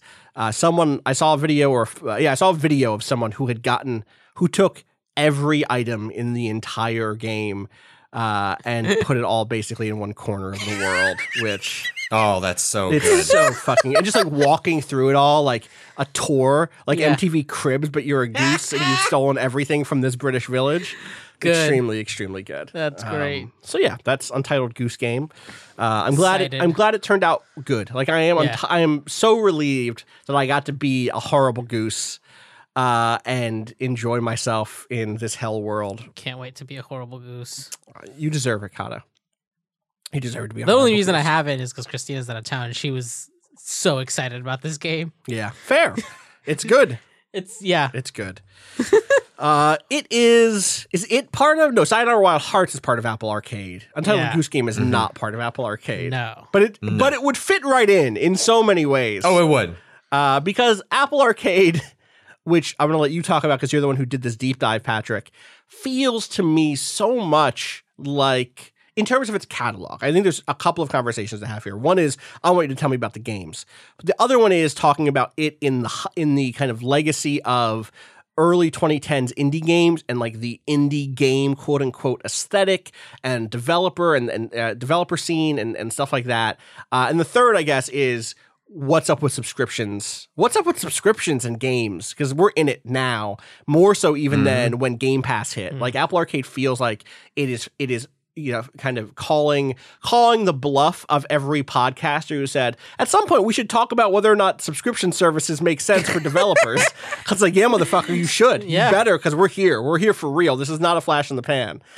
So Patrick, talk to me about Apple Arcade, what it is and what is on it right now and what your experience has been.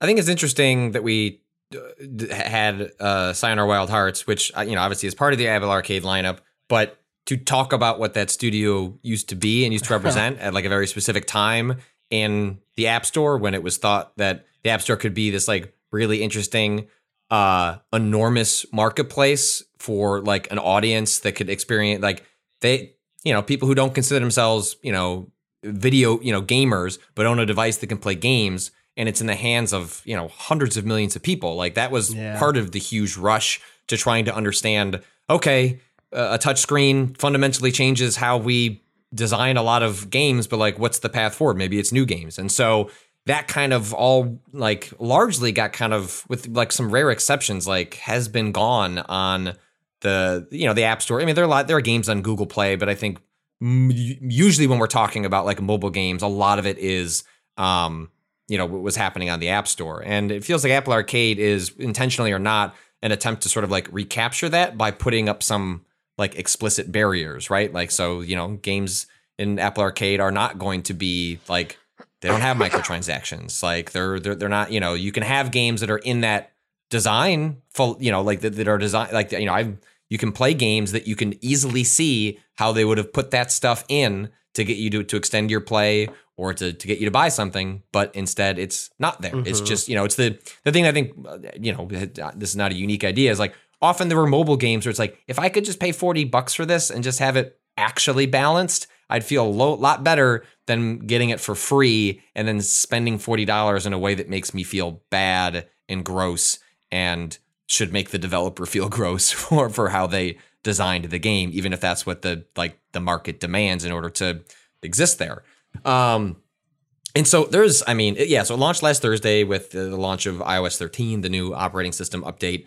I loaded it in a day early with the beta so that I could mess around with some of the games during my lengthy car ride. And I'm like, the first thing is just like, there's a ton of games. Like I think I put up a screenshot of me downloading everything I could, which got my iPhone extremely warm. I fucking bet. I'm inside and it's just sitting there charging, and it was losing, like it went from 100% to like 80% because it's just downloading, I think it downloads a couple things at once, and it just did that for like 90 minutes. But there's just a huge spread of games, like stuff that runs the gamut of Sayonara Wild Hearts to a game I haven't played yet, but like the, Capcom designed sort of like a underwater Metroidvania game. Oh, wow. I did not know that. To, like Choo Choo Rocket Universe, like a full game built around like the puzzle mode from Choo Choo Rocket, to a new game from Cappy called Grindstone, in which you are sort of like creating it's sort of like a match 3-ish type game where you have like different colored enemies, and you're this big bulky warrior, and then you're trying to string together chains of these of killing these enemies next to one another or diagonally, and then if you kill 10, it'll drop a crystal, and the crystal can then be used to switch colors for like your next move, so you can start chaining together these really long, elaborate and so like, yeah, I think that the long and short of it is, I don't know what the future of Apple Arcade is, but there are so many times that I've played, had that experience of like playing games like I would like to play a balanced version of this that I paid real money for, and just had that as part of it. And Apple Arcade, at least right now, like fulfills that promise, which like I played 5 hours of Grindstone. Like It's a terrific game. Like it is beautiful. It's got me like looking at like, okay, I guess I'm going to buy an iPad because I'd rather play this on a bigger screen and off my phone. Damn. And I don't want to buy an iPad Pro. Like, I mean, I'd like to, but I don't think I don't think that'll pass the family budget. Yeah. But I've heard like the iPad Mini from last year is like a really nice style device that I could also, my daughter's iPad is about to kick the bucket. And so maybe there's one that her and I could use together. But, it's a really nice service. $5. The first month is free. It'll be $5 going forward. I don't know what the release schedule is going to be. I don't know how many more. Like I don't know. I don't know if this will be any good. How many is it? Is it like 100? Is that the number that I've heard? Let me count. Let me see. So okay. Well, if it's 100, you're not going to racing. It's not 100. 1, 2, 3, 4, 5, 6. These are 6 that I pulled out that I'm like going to write about this week. Okay. 7, 8, 9, 10, 11, 12, 13, 14, 15. 16, 17, 18, 19, 20, 21, 22, 23, 24, 25, Something 26, just 27, literally 28, 29, released. 30, 31. What? 31, 32, 33, 34, I was 35, looking at 36, this list. 37, 38, 39, 40, 41, 42, 43, 44. Something released today. I bet 47, 48, 49, 50, 51, 52, 54, 55. Card of Darkness. We're now closer to 100. Then That's already that game out. seems good. 57, 58, 59, 60, 61, 62, 63, 64. 64 is what I have down. And that doesn't include. What is this? And I think I might have missed a few. When I was Card of going Darkness is a new through Zach the Gage list. game, which is why I'm super excited about it. Made in conjunction with Choice Provisions, who did what was that puzzle game that Zach made with them the last time? It was the space game. Right, that was Tharsis. Was that Tharsis? Yeah. Yes. Zach Gage is an indie dev who you've probably heard of via Spell Tower, probably the biggest single success from Zach. But worked on Ridiculous Fishing with Vlambeer. Was the chess? He made like a chess really game bad that chess, really which is really good. Really bad chess. Type Shift, which is a great word game. Zach does lots of like small independent mobile games, and is exactly the sort of developer who is emblematic of the sorts of developers that were part of this big launch lineup, which is, the sort of like consumer journalist part of me wants to talk about it in those terms. Is this the best launch lineup of a service / console ever, et cetera, et cetera? Which it's a stupid. It's got Sonic Racing, so there you go. But it's got a lot of. I mean, there are like Grindstone, like point blank ask me right now, like it's probably on my top 10 favorite games this year, Right. like already. Like it's just a tremendous joy to play. I'm like super anxious for them to add the Apple TV update so that I could, the idea, like, I mean, part of the fun of like the service when it all comes together and everything is like, not every game, I don't know if every game is going to be on every device, but I think a lot of games are going to be on a lot of devices. So there's like a world where it's like, all right, I got a minute in this, meeting. I can play Grindstone on my Mac while I'm in this meeting.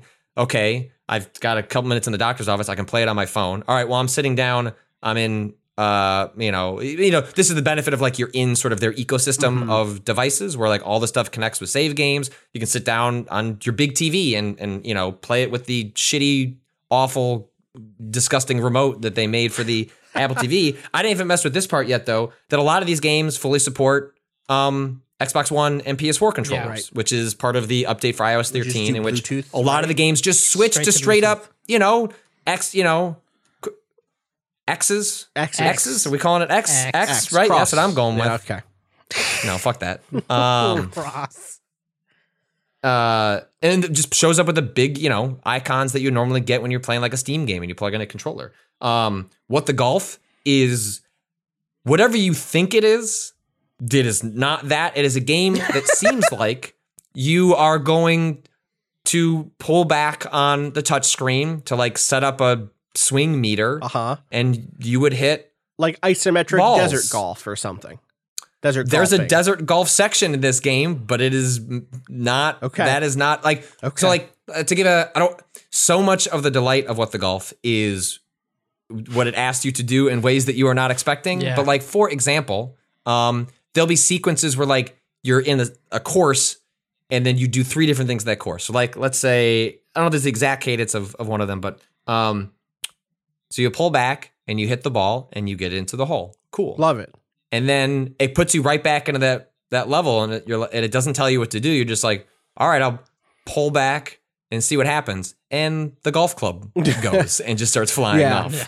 I just watched 10 seconds of a 30-second trailer and was like, I can't watch anymore. This is spoiling these bits. You don't want to know. You play don't this. want to know because it's an extremely funny game that everything I've read, it only gets better and funnier and more interesting as it goes along. It actually, in some ways, reminds me of Sayonara Wild Hearts because it's just like bit, bit, bit. And it's just extremely funny. And like, I can see some of the joy of like a good mobile game that, is working, on a touch device is you can see how a controller would work, but it's like delightful when this is the best way to play it, that it was, like Grindstone is a game. I can see how you could do a mouse or a controller, but it feels best, operates best when you're just dragging your finger alongside the interface. And so, I mean, the Square game is bad. The various day life, just complete trash. What? Damn. But whatever. It's not. You didn't spend $5. It doesn't matter because, all right, cool, delete. There's 40 others. Like, I paid $5 for. I don't know right now, like, what the breakdown is.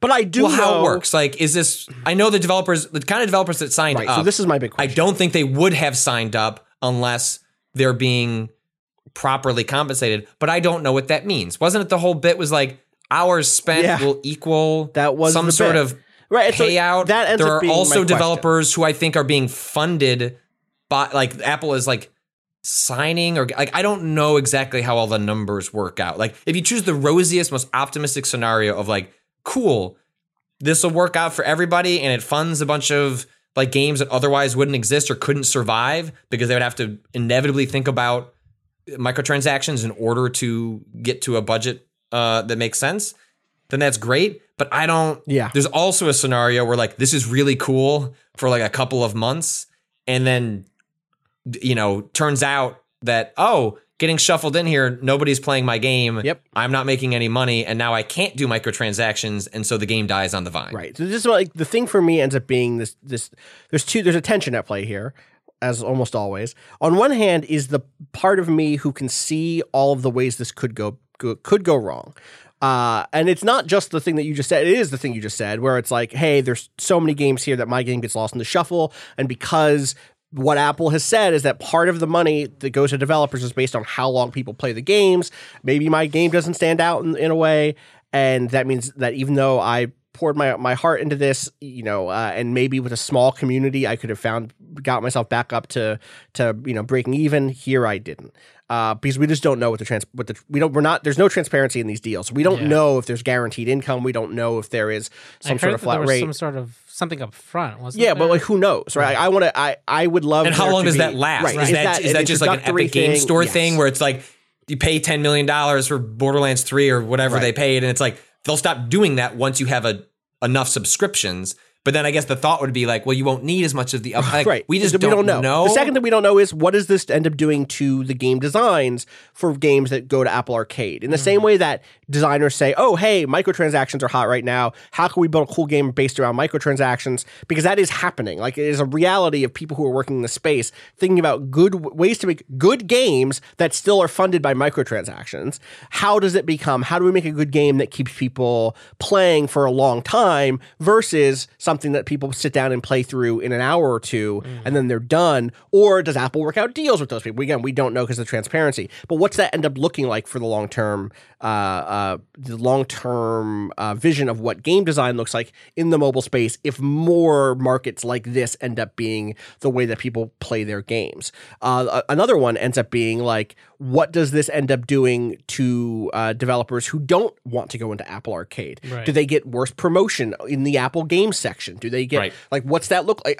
We already know, for instance, that Apple stopped doing affiliate links, which is how sites like Touch Arcade used to cover games or used to support the fact that they were covering games, is they used affiliate links where you could click a link on the review of a game and that would take you to the page and then they would get a cut of whatever that purchase was.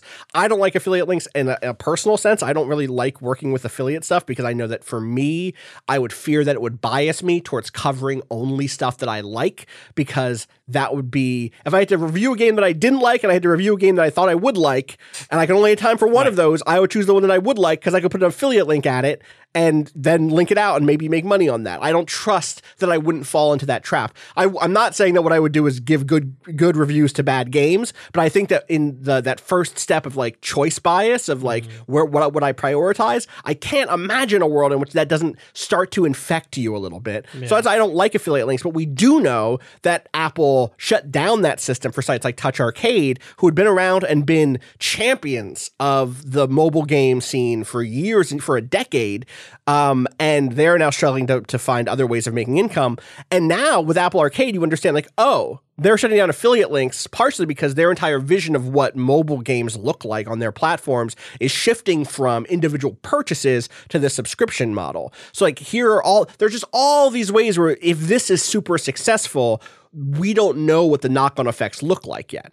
And so there's that. And then against that, the tension against that is the team that made Mini Metro, one of my favorite mobile games, put out a sequel to Mini Metro on this thing in which you're designing like highways inside of a city. And this is the only way for me to play this game. And I want to play that game. And so I'm probably going to get Apple Arcade and play that game. At least for now, that's also the thing that is not right. super clear. Right? So you have a game like What the Golf, which was announced prior to Apple Arcade. Right. It's like, okay, so that's going to come to Switch and probably come to other things. But will that be how many of these are truly exclusive? Is it exclusive in the console exclusive sense where it's like, okay, it just doesn't appear on Android, but like it can show up other places? Right. Does it last for 6 months? Like there are also that stuff, like we don't know where like all of that lands. Like that's a pure value proposition thing of just like cold-hearted, like it's free, it's also it's only $5. Like there's more than enough to justify certainly the free month, but also I can imagine myself. I mean, maybe I'll stay subscribed because that's just what I'll need to do for work, and it'll just make sense. But you know, the way I treat, like I only subscribe to Netflix and then Amazon Prime Video just because we have Amazon Prime to save money on shipping things. But like, I don't subscribe to like a bunch of other services. Like if I want to watch Handmaid's Tale, like I just sign up for a month and we just watch the show and then we cancel it. Like it's just so easy to suddenly start paying as much as I was paying for cable by signing up for 1,000 services and letting them lapse, that is the secret behind these services. They want you to sign up for them and forget they're on your credit card statement because they're only $5.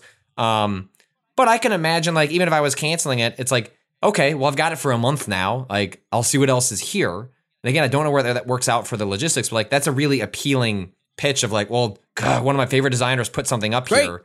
Maybe I'll grab 5 other ones and I'll screw around with this for a month, and then maybe you stick around for longer than that, because the bar of quality right now on there like is extremely high. Like some of the games on here like are going to be on like probably on my like favorite games of the year, and they're partnering with like the right kinds of people where I'm like, okay, right, all right. Let's go. The other thing here that is, or like, yeah, to that point, the other one that I really want to play that's on there now is Overland, which is a game that I was following for years, right?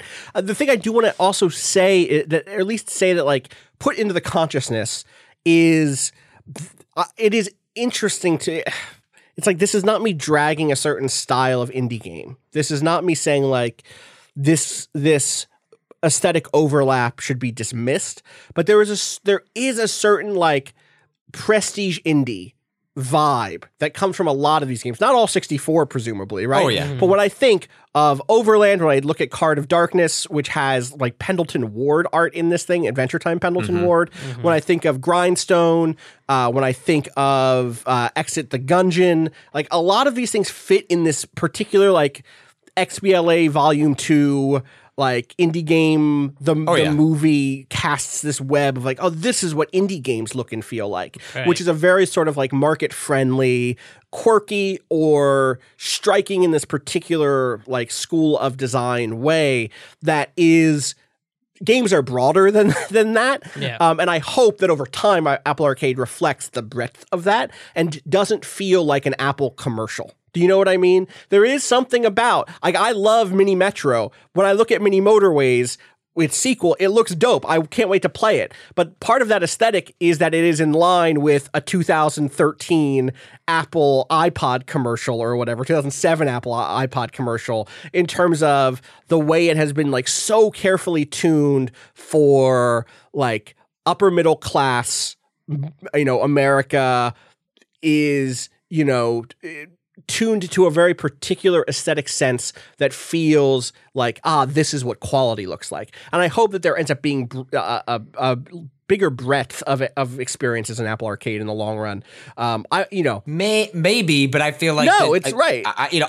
The term, like the fact that it's called arcade, I think there's also a world in which it's just, these are the types of games that show up here because they, maybe closely match the kind of time that people spend on these devices, and that maybe it actually doesn't make a lot of sense for Apple to chase like a big, 12-hour story adventure game. And actually, it's just that, I think, a lot of if this is just picking up like a certain version of the App Store and like game design aesthetic that went away as a result of like shifts in the economics of how you make money on mobile games, and this is just sort of like reviving that and just like putting it here, I wouldn't be surprised if that was the fate of Apple Arcade, which is not the worst fate, but you're right that it doesn't like necessarily represent the whole breadth of like what games are capable of and what we see, on other storefronts. But like I don't know that like you're gonna see itch.io I just don't know that like that's what I don't know what their curation is going to be going forward. Like it does make, like, I will say I was discouraged. I don't know how they put together like their events and like what gets picked, but like I remember my response from their event where they announced the pricing and showed a couple of games on stage a couple of weeks back. It's like Frogger, like the Frogger update is what you're leading with to sell like people on this, and that gave me like just a bad feeling on my stomach. I was like, if that's like what it's like, oh, video games like Frogger. It's like if that's like the curation that's going to happen, then I was like, well, then maybe I'm not interested in this at all. And then of course, the moment that the event finishes and they put a press release with like a whole stack of like far more interesting, including like, oh, Square Enix is making like a fantasy RPG. I was like, okay, like that game seems like trash, but like I would have led with that. Right. That imbues a certain love, like of like, oh, these are the types of games we're going for. Whereas Frogger indicates like something, it may be a fine Frogger game, but it like suggests something very shallow and really in line with just quote literal arcade aesthetic. And I don't, I still need, even though I've probably played 8 to 10 hours of these games, I've barely scratched the surface, and I'm doing a lot of like going on Reddit, going on, message board threads to be like, all right, what else are other people playing? Like there was a puzzle game that at least want to shout out because it seemed really interesting, but I didn't get to spend a ton of time with it. Possessions is a really good one. It's where you're like, I like games where you're tilting the camera to like line things up in specific ways. Like that's like a really satisfying gameplay mechanic, and that's a really good one that I was playing with last night. Where is... I'll note really quick, I just looked it up. Apple is saying... Tangle Tower. Tangle Tower, okay. Tangle Tower is a adventure game, a point-and-click adventure game, in which you're going around these really gorgeous and like really funny writing and voice acting. You're investigating these murders, and then like I think what it seems like the main sort of mechanic is that once you study the room, it brings up these word puzzles. So like it has like, let's say 6 different objects, and then it's then below you have 2 blank spaces. And so you can drag the objects in there. And so you're like sort of like creating statements that are a comment on the scene like in front of you. Yeah, it's like for example, like the one I was playing with last night was like something along the lines of like paintbrush has blood because like painting was stolen. Like that wasn't the thing, but like that you're playing with these different phrases and words to add up to an observation about the room in front of you. And I've been reading that like it's like incredibly clever and like super fun and satisfying. But again, that speaks to just like it's just in that dump, which I don't know how that's gonna play. And I feel like especially in this first wave, a lot of stuff's gonna get lost in the wash. But like without that makes it like really interesting as someone who's like wants to dive in and play stuff. I don't know how that works for like the marketplace and the economics of these games, but it is kind of cool that like you can immediately be like, there were already sort of like diamonds in the rough, and this has been less than a week. That is a game from SFB who made Snipper Clips. And like this is the thing. Oh, right. Yeah. Well, there you go. Yeah. There you go. Yeah. The Apple site for this says 100 games through the fall. So presumably by the end of the fall, they will have 100 lot of plus games.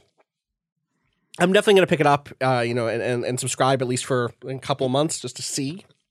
Yeah. I've definitely been in a weird place with mobile games lately, and there has been... I haven't played one. I like it made me realize how I have not touched one since like I never got into like Clash Royale and stuff like that, and every time I try a game, I'd be like, this seems kind of interesting, and then just the money stuff weirded me out, and I didn't want to put in the time.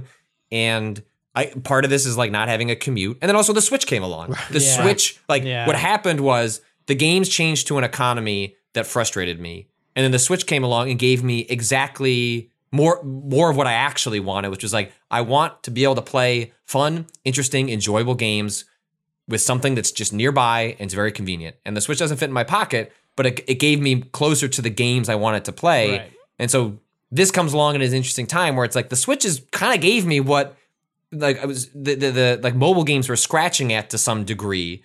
But the Switch gives me like Breath of the fucking Wild. Right. No offense like, to so what is that? Oceanhorn 2, which is very clearly a Zelda themed or Zelda inspired game on Apple Arcade, but maybe it's fine, right? But it's just like, I guess for me specifically, is like as someone that owns a Switch, loves my Switch, like where does this fit in there? Because I don't want the Zelda knockoff, which may be a totally fine Zelda-inspired game, but it's like I've got Link's Awakening right there, and I can play it.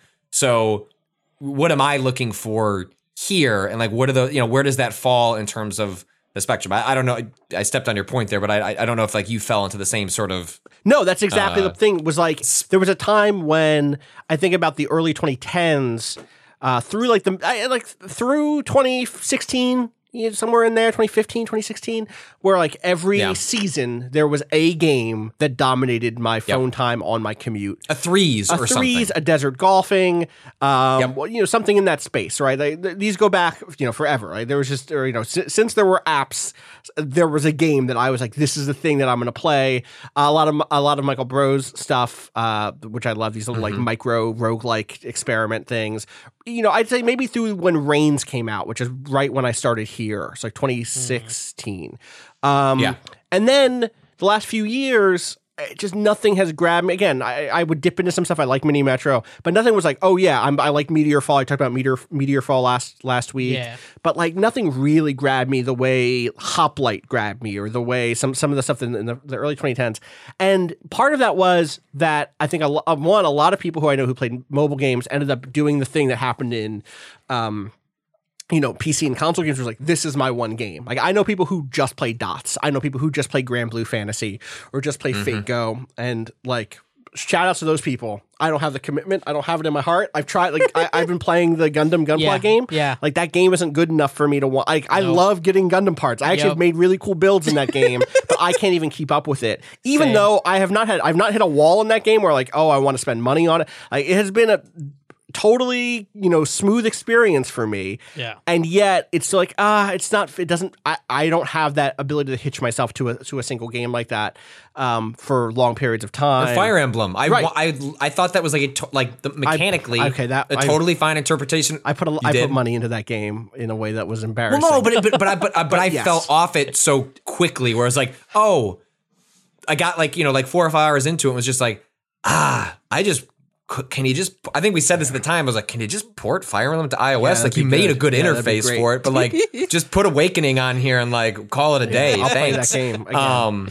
No, totally. There was a degree of that for sure, which is like, which is part of why there is an optimistic version of my what is the knock-on effect of something like Apple Arcade, where like, well, if I outlined all the things that I think are negative about this, or that could be negative about this. And again, the chief one for me is I don't know what this looks like for developers and how they get paid and whether or not they go deeper into debt and blah, blah, blah. I would love for that not to be the case. If you're a developer who's working with Apple Arcade and you're having a good experience, please reach out to us. Let us know. We would love some transparency on this because Apple certainly hasn't been forthcoming in that regard.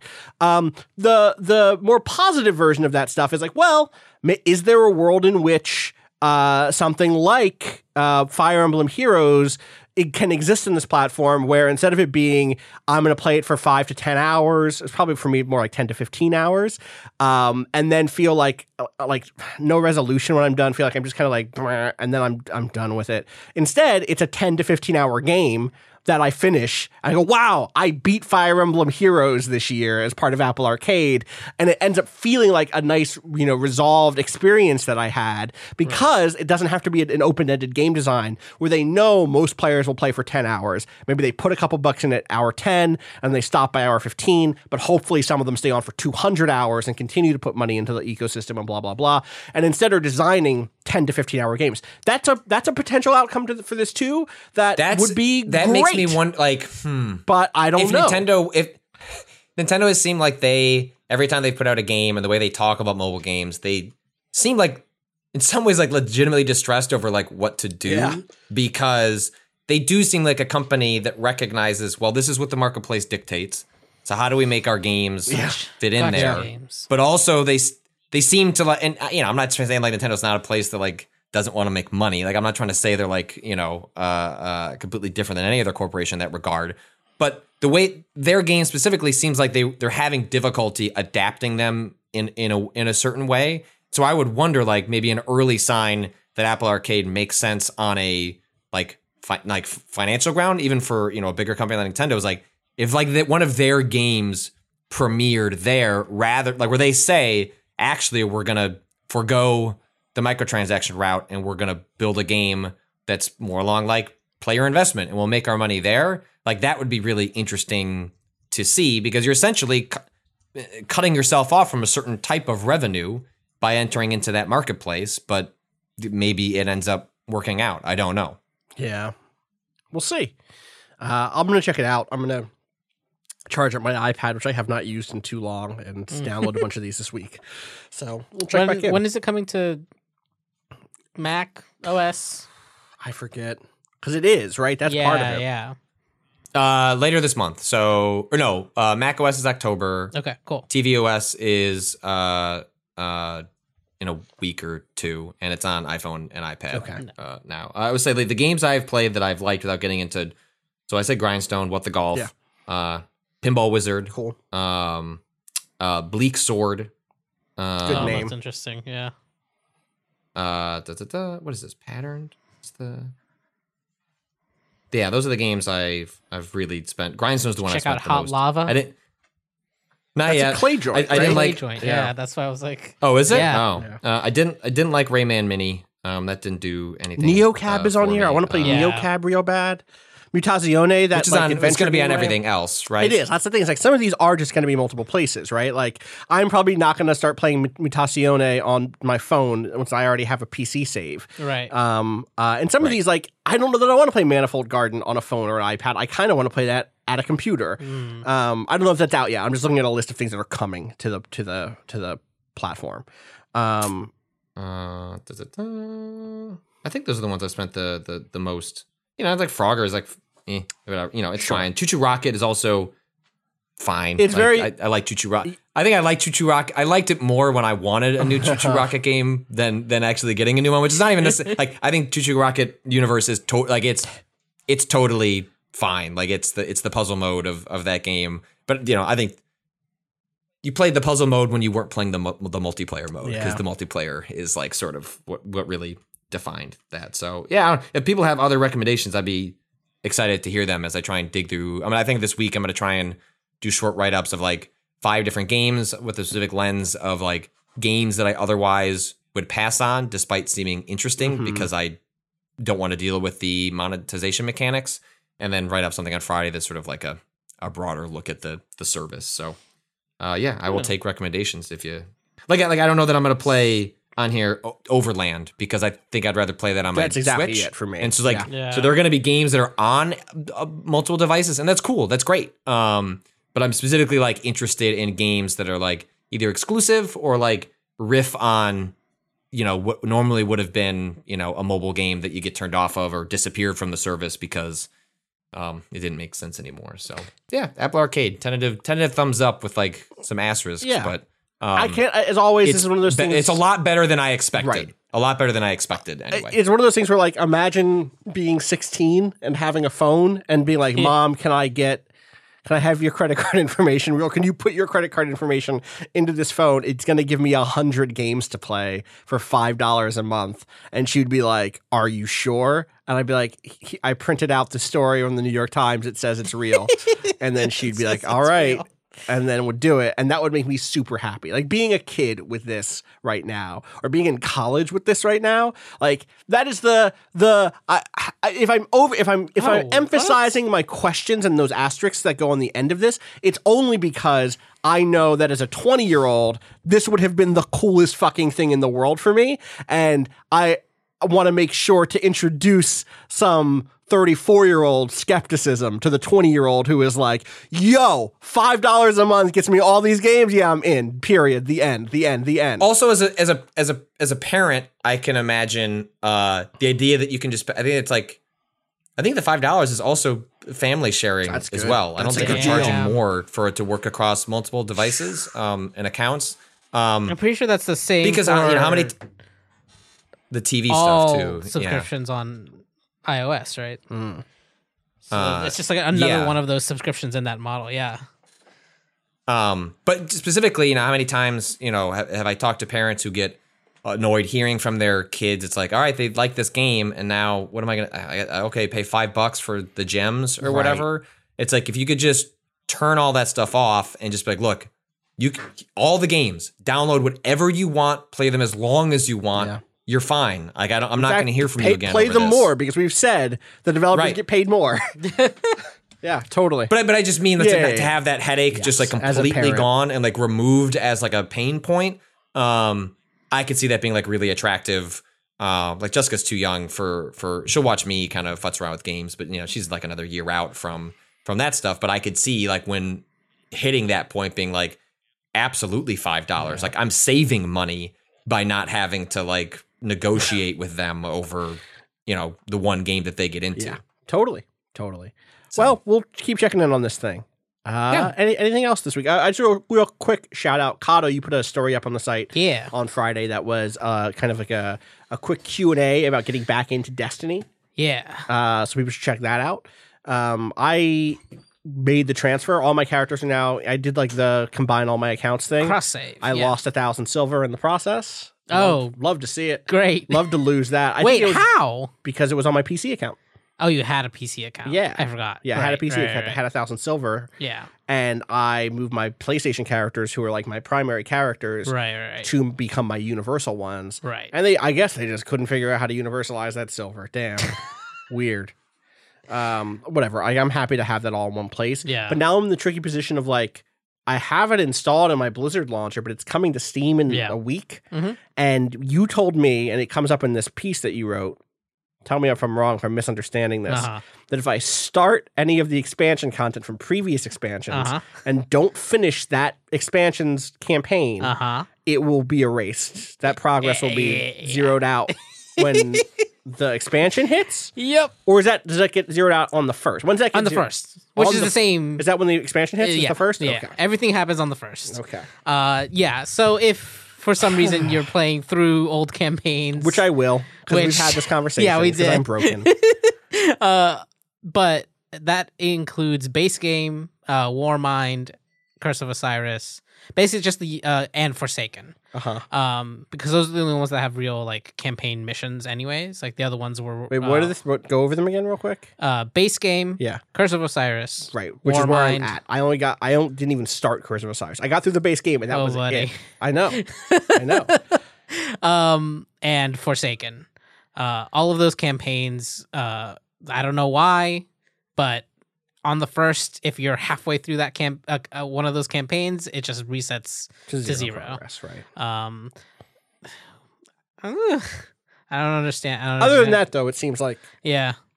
Do you have any other stuff you want to call out about that transition or about that switch over?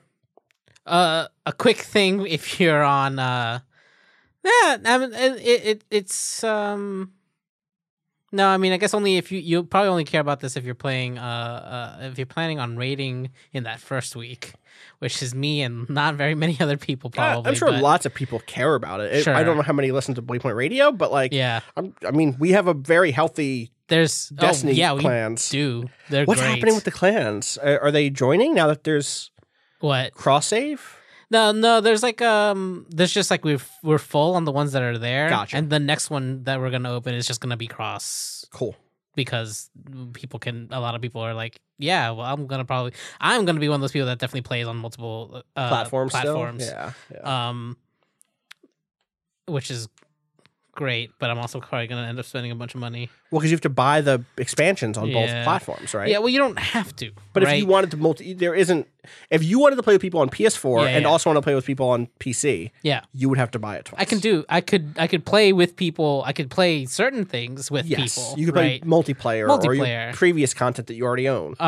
Or even new content. It's just like there's only a few specific areas, right? The strikes, the multiplayer, like PvP stuff.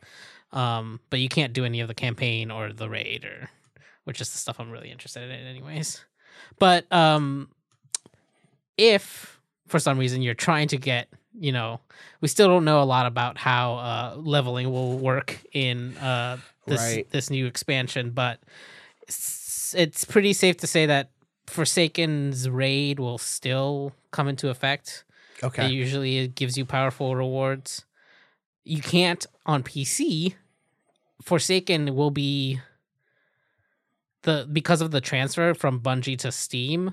Something about specifically the license for Forsaken is going to take long enough that it won't be available for the first day or two. So you can't access that raid or anything.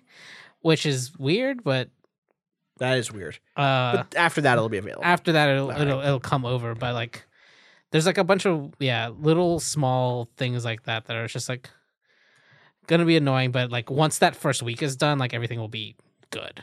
Everything will have swapped over.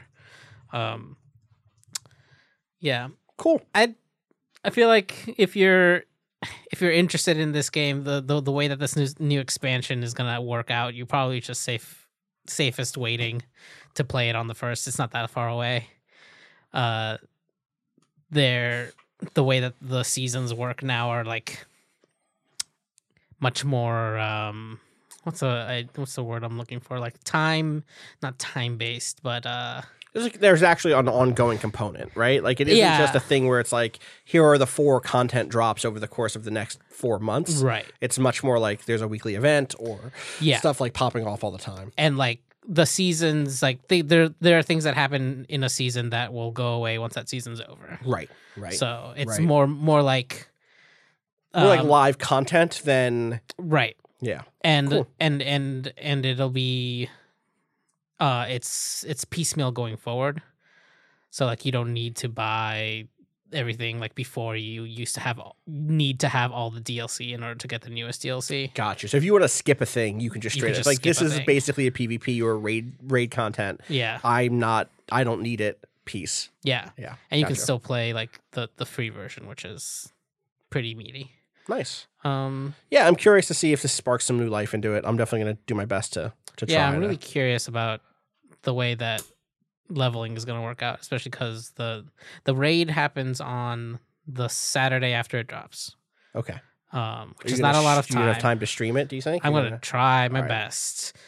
The issue being that getting into the right light level by Saturday is the big question. Right.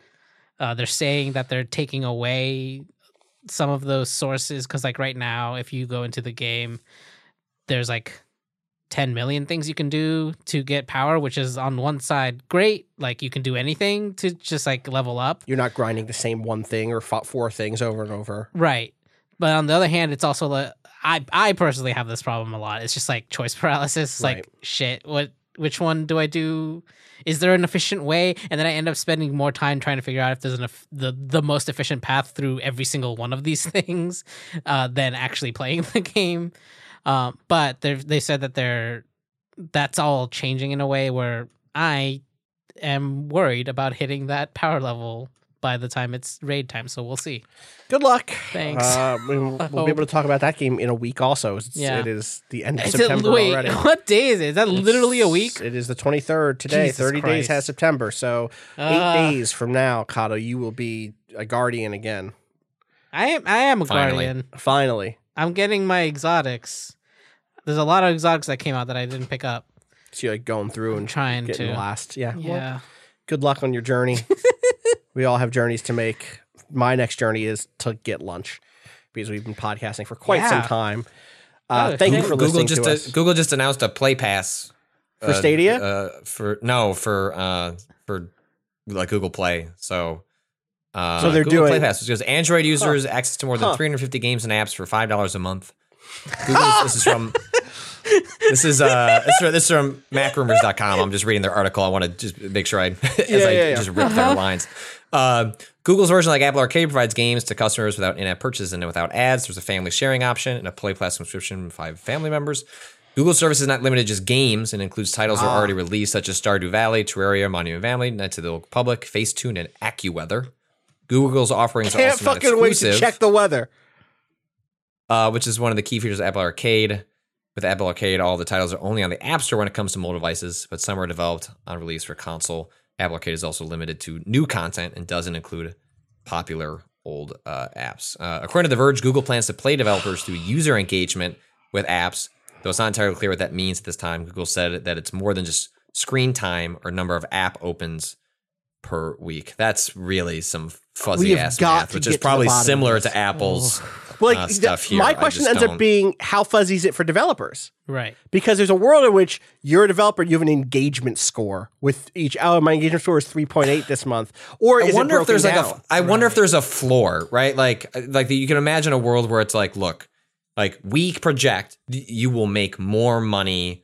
Because also this is what Epic does, right? Like Epic, like knowing that they have like they pay up front, but also are saying like you'll make a bunch of money, on the back end, like that's the reason that was the Ooblets like developers when they're like the money we're getting up front from Epic is more than what we projected to make if we launched on Steam, and so we're already in the clear. Like I wonder if there's a world where the way this stuff works is like we project you will make X amount of money, but if you don't, we will kick in Y to have made it worthwhile, right? Because then that's like a different proposition, right? Like it's like, okay, we can budget against this, we're good. And that they're saying will make more on top of that, which is a different world than just like you launch your game, no one plays it, you get no user engagement, and it was all for naught. So I wonder if there's on both services some sort of floor where they kick in X amount of money, but then there's more that happens as it goes on. There's potential for XYZ. Yeah, we'll see. Again, I think eventually the people involved will start talking openly about what these deals look like and what that money looks like. Or they'll stop working with them, right? Yep. Like the real question is, what happens in Wave 2? It's like, what is Simogo? What is, Zach Gage? What do they not release an Apple Arcade with whatever their follow-ups are? Totally. We'll see. So. Very funny that we could not get 45 minutes away from our conversation before this happened. No. It's not. Unless you work at Google, it's not your fault. I will say, Patrick did get up from his chair. Huh. And then when he came back, he was like, "Oh, breaking news, guys!" Maybe he went to the other room. Yeah, which just is hit a Google button. HQ. Just hit a big red button. Deploy the Google Arcade, whatever the fuck it was. What was it called? Google Play Pass. Play Pass. Sure. Yeah. Play Pass. Sure.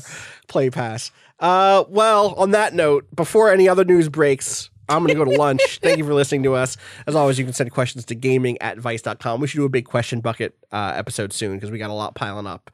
Well, there'll be a lot of news this week, too. There's a state of play happening with Sony tomorrow. There are pretty credible rumors that there'll be a new Batman game.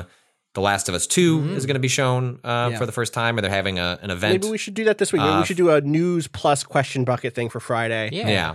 Keep it focused on game stuff this week. We'll see. Cube World. Someone go play Cube World. Can I tell you the truth? Huh. I may have opened it up like at the very beginning of this podcast. I'm like, can I sneak in some Cube World? And I was like, no. You're the host of the podcast. Close that fucking game. I did look at the forums and people are upset because they changed the progression mechanics in that game to be gear-based instead of be level-based. See? Shadow's in. Oh, hell. We'll see. I'm going to take a look at it today, and I'll probably write some stuff about that game in general in the next week or two. We'll see. As always, you can find me on Surge 2 comes out this week? Yeah, dude. It's busy. What? We're in the games. We're in them. Shit. Inside the games. The games are all around us. I got Daemon X Machina. Why? I don't know. When are you going to have time? I don't know. I got the Daemon X Machina controller. Oh, sick. I got the How is it? You know what I played the most with it? Untitled Goose Game. I didn't put it in the review, Great. but I did mention that I liked controlling the goose in the same way I like controlling an unwieldy mech. And it's extra funny because I was playing that most of that game with the Daemon X Machina controller, which for people who don't know is like a pro controller cut in two that you slide on the ends of the Switch. It feels good. Like it's a big meaty controller. It's a little lighter than I would like. I would like it to feel a little heavier, but with those switches heft. Yeah. It's solid. There's back pedals or paddles on like the back of the thing and you can map that to any button. Nice. That's cool. So like I mapped those when I'm playing Daemon X Machina with it to the LB and RB basically, or whatever those are called on Switch. I think those are just L and R. Are they L and R? Yeah, L and R. Yeah. Because then the triggers are ZL and ZR. Sure. Yeah. So the L and R I put on the never paddles. remember. Every time I go through a me tutorial, too. it's like, whoops, hit the wrong one. So that controller is cool. That's what I'll say. I don't know if it's worth the money necessarily, but it looks very goofy on my desk because I leave them in while it's in the dock, and it's just like two giant half controllers coming off the sides of the Switch. But it's been very fun to play on a couch or in my bed or whatever with those new controllers. Anyway. Gaming@vice.com is the email address. Find me on Twitter at Austin_Walker. Find everything Waypoint does, Waypoint@vice.com, Waypoint.vice.com, Twitter.com/Waypoint. Kato, where can people find you online? Fucking playing a strike in the Dreaming City so I can get _Kato_ Pierce. Patrick Klepek, how about you? At Patrick Klepek. As always, shouts to Bowen for the song Miss You, for links to use the song Miss You off the EP Pale Machine. Find out more about that at waypoint.zone/BOEN. We'll be back later this week with more from Waypoint Radio. Is my daughter going to start making Mario Maker levels to torment me in the future? I hadn't thought about this. Yes! Jessica. Is this Jess just like a future, like, am I in a time a sci-fi movie? But then did you send the letter on her behalf from the future? I think so. I think so. Who, you know Fucking what? Interstellar up in here. Yeah, it would be very you to do that. To be like, oh, I'm going to fucking torture. Well, or is this a situation where you're like, well, I hate that I'm doing this to myself, but I know it happened. So to keep the time continuum right, I have to send this time travel letter back in time, this postcard with Jess's letter. Future Patrick is like, this will be good for your subs. Like, you're good. There's going to be a good clip in here. Go check that out over on Patrick's Twitch and YouTube channels. I'm very excited to catch up on those. God. All right, everybody. That's going to do it for us until later this week. Have to finish Control. We all have a lot of things to do, and so we're going to go do them. And I'm going to start by eating lunch. Bye. Peace.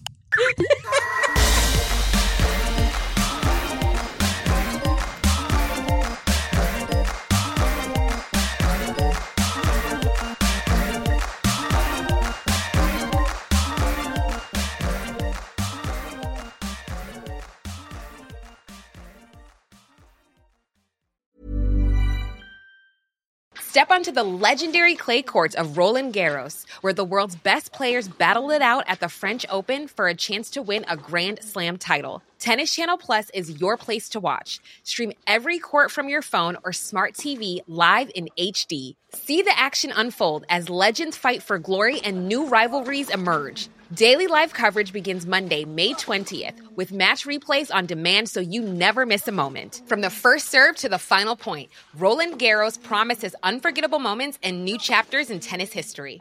Stream now with Tennis Channel Plus to be there when it happens.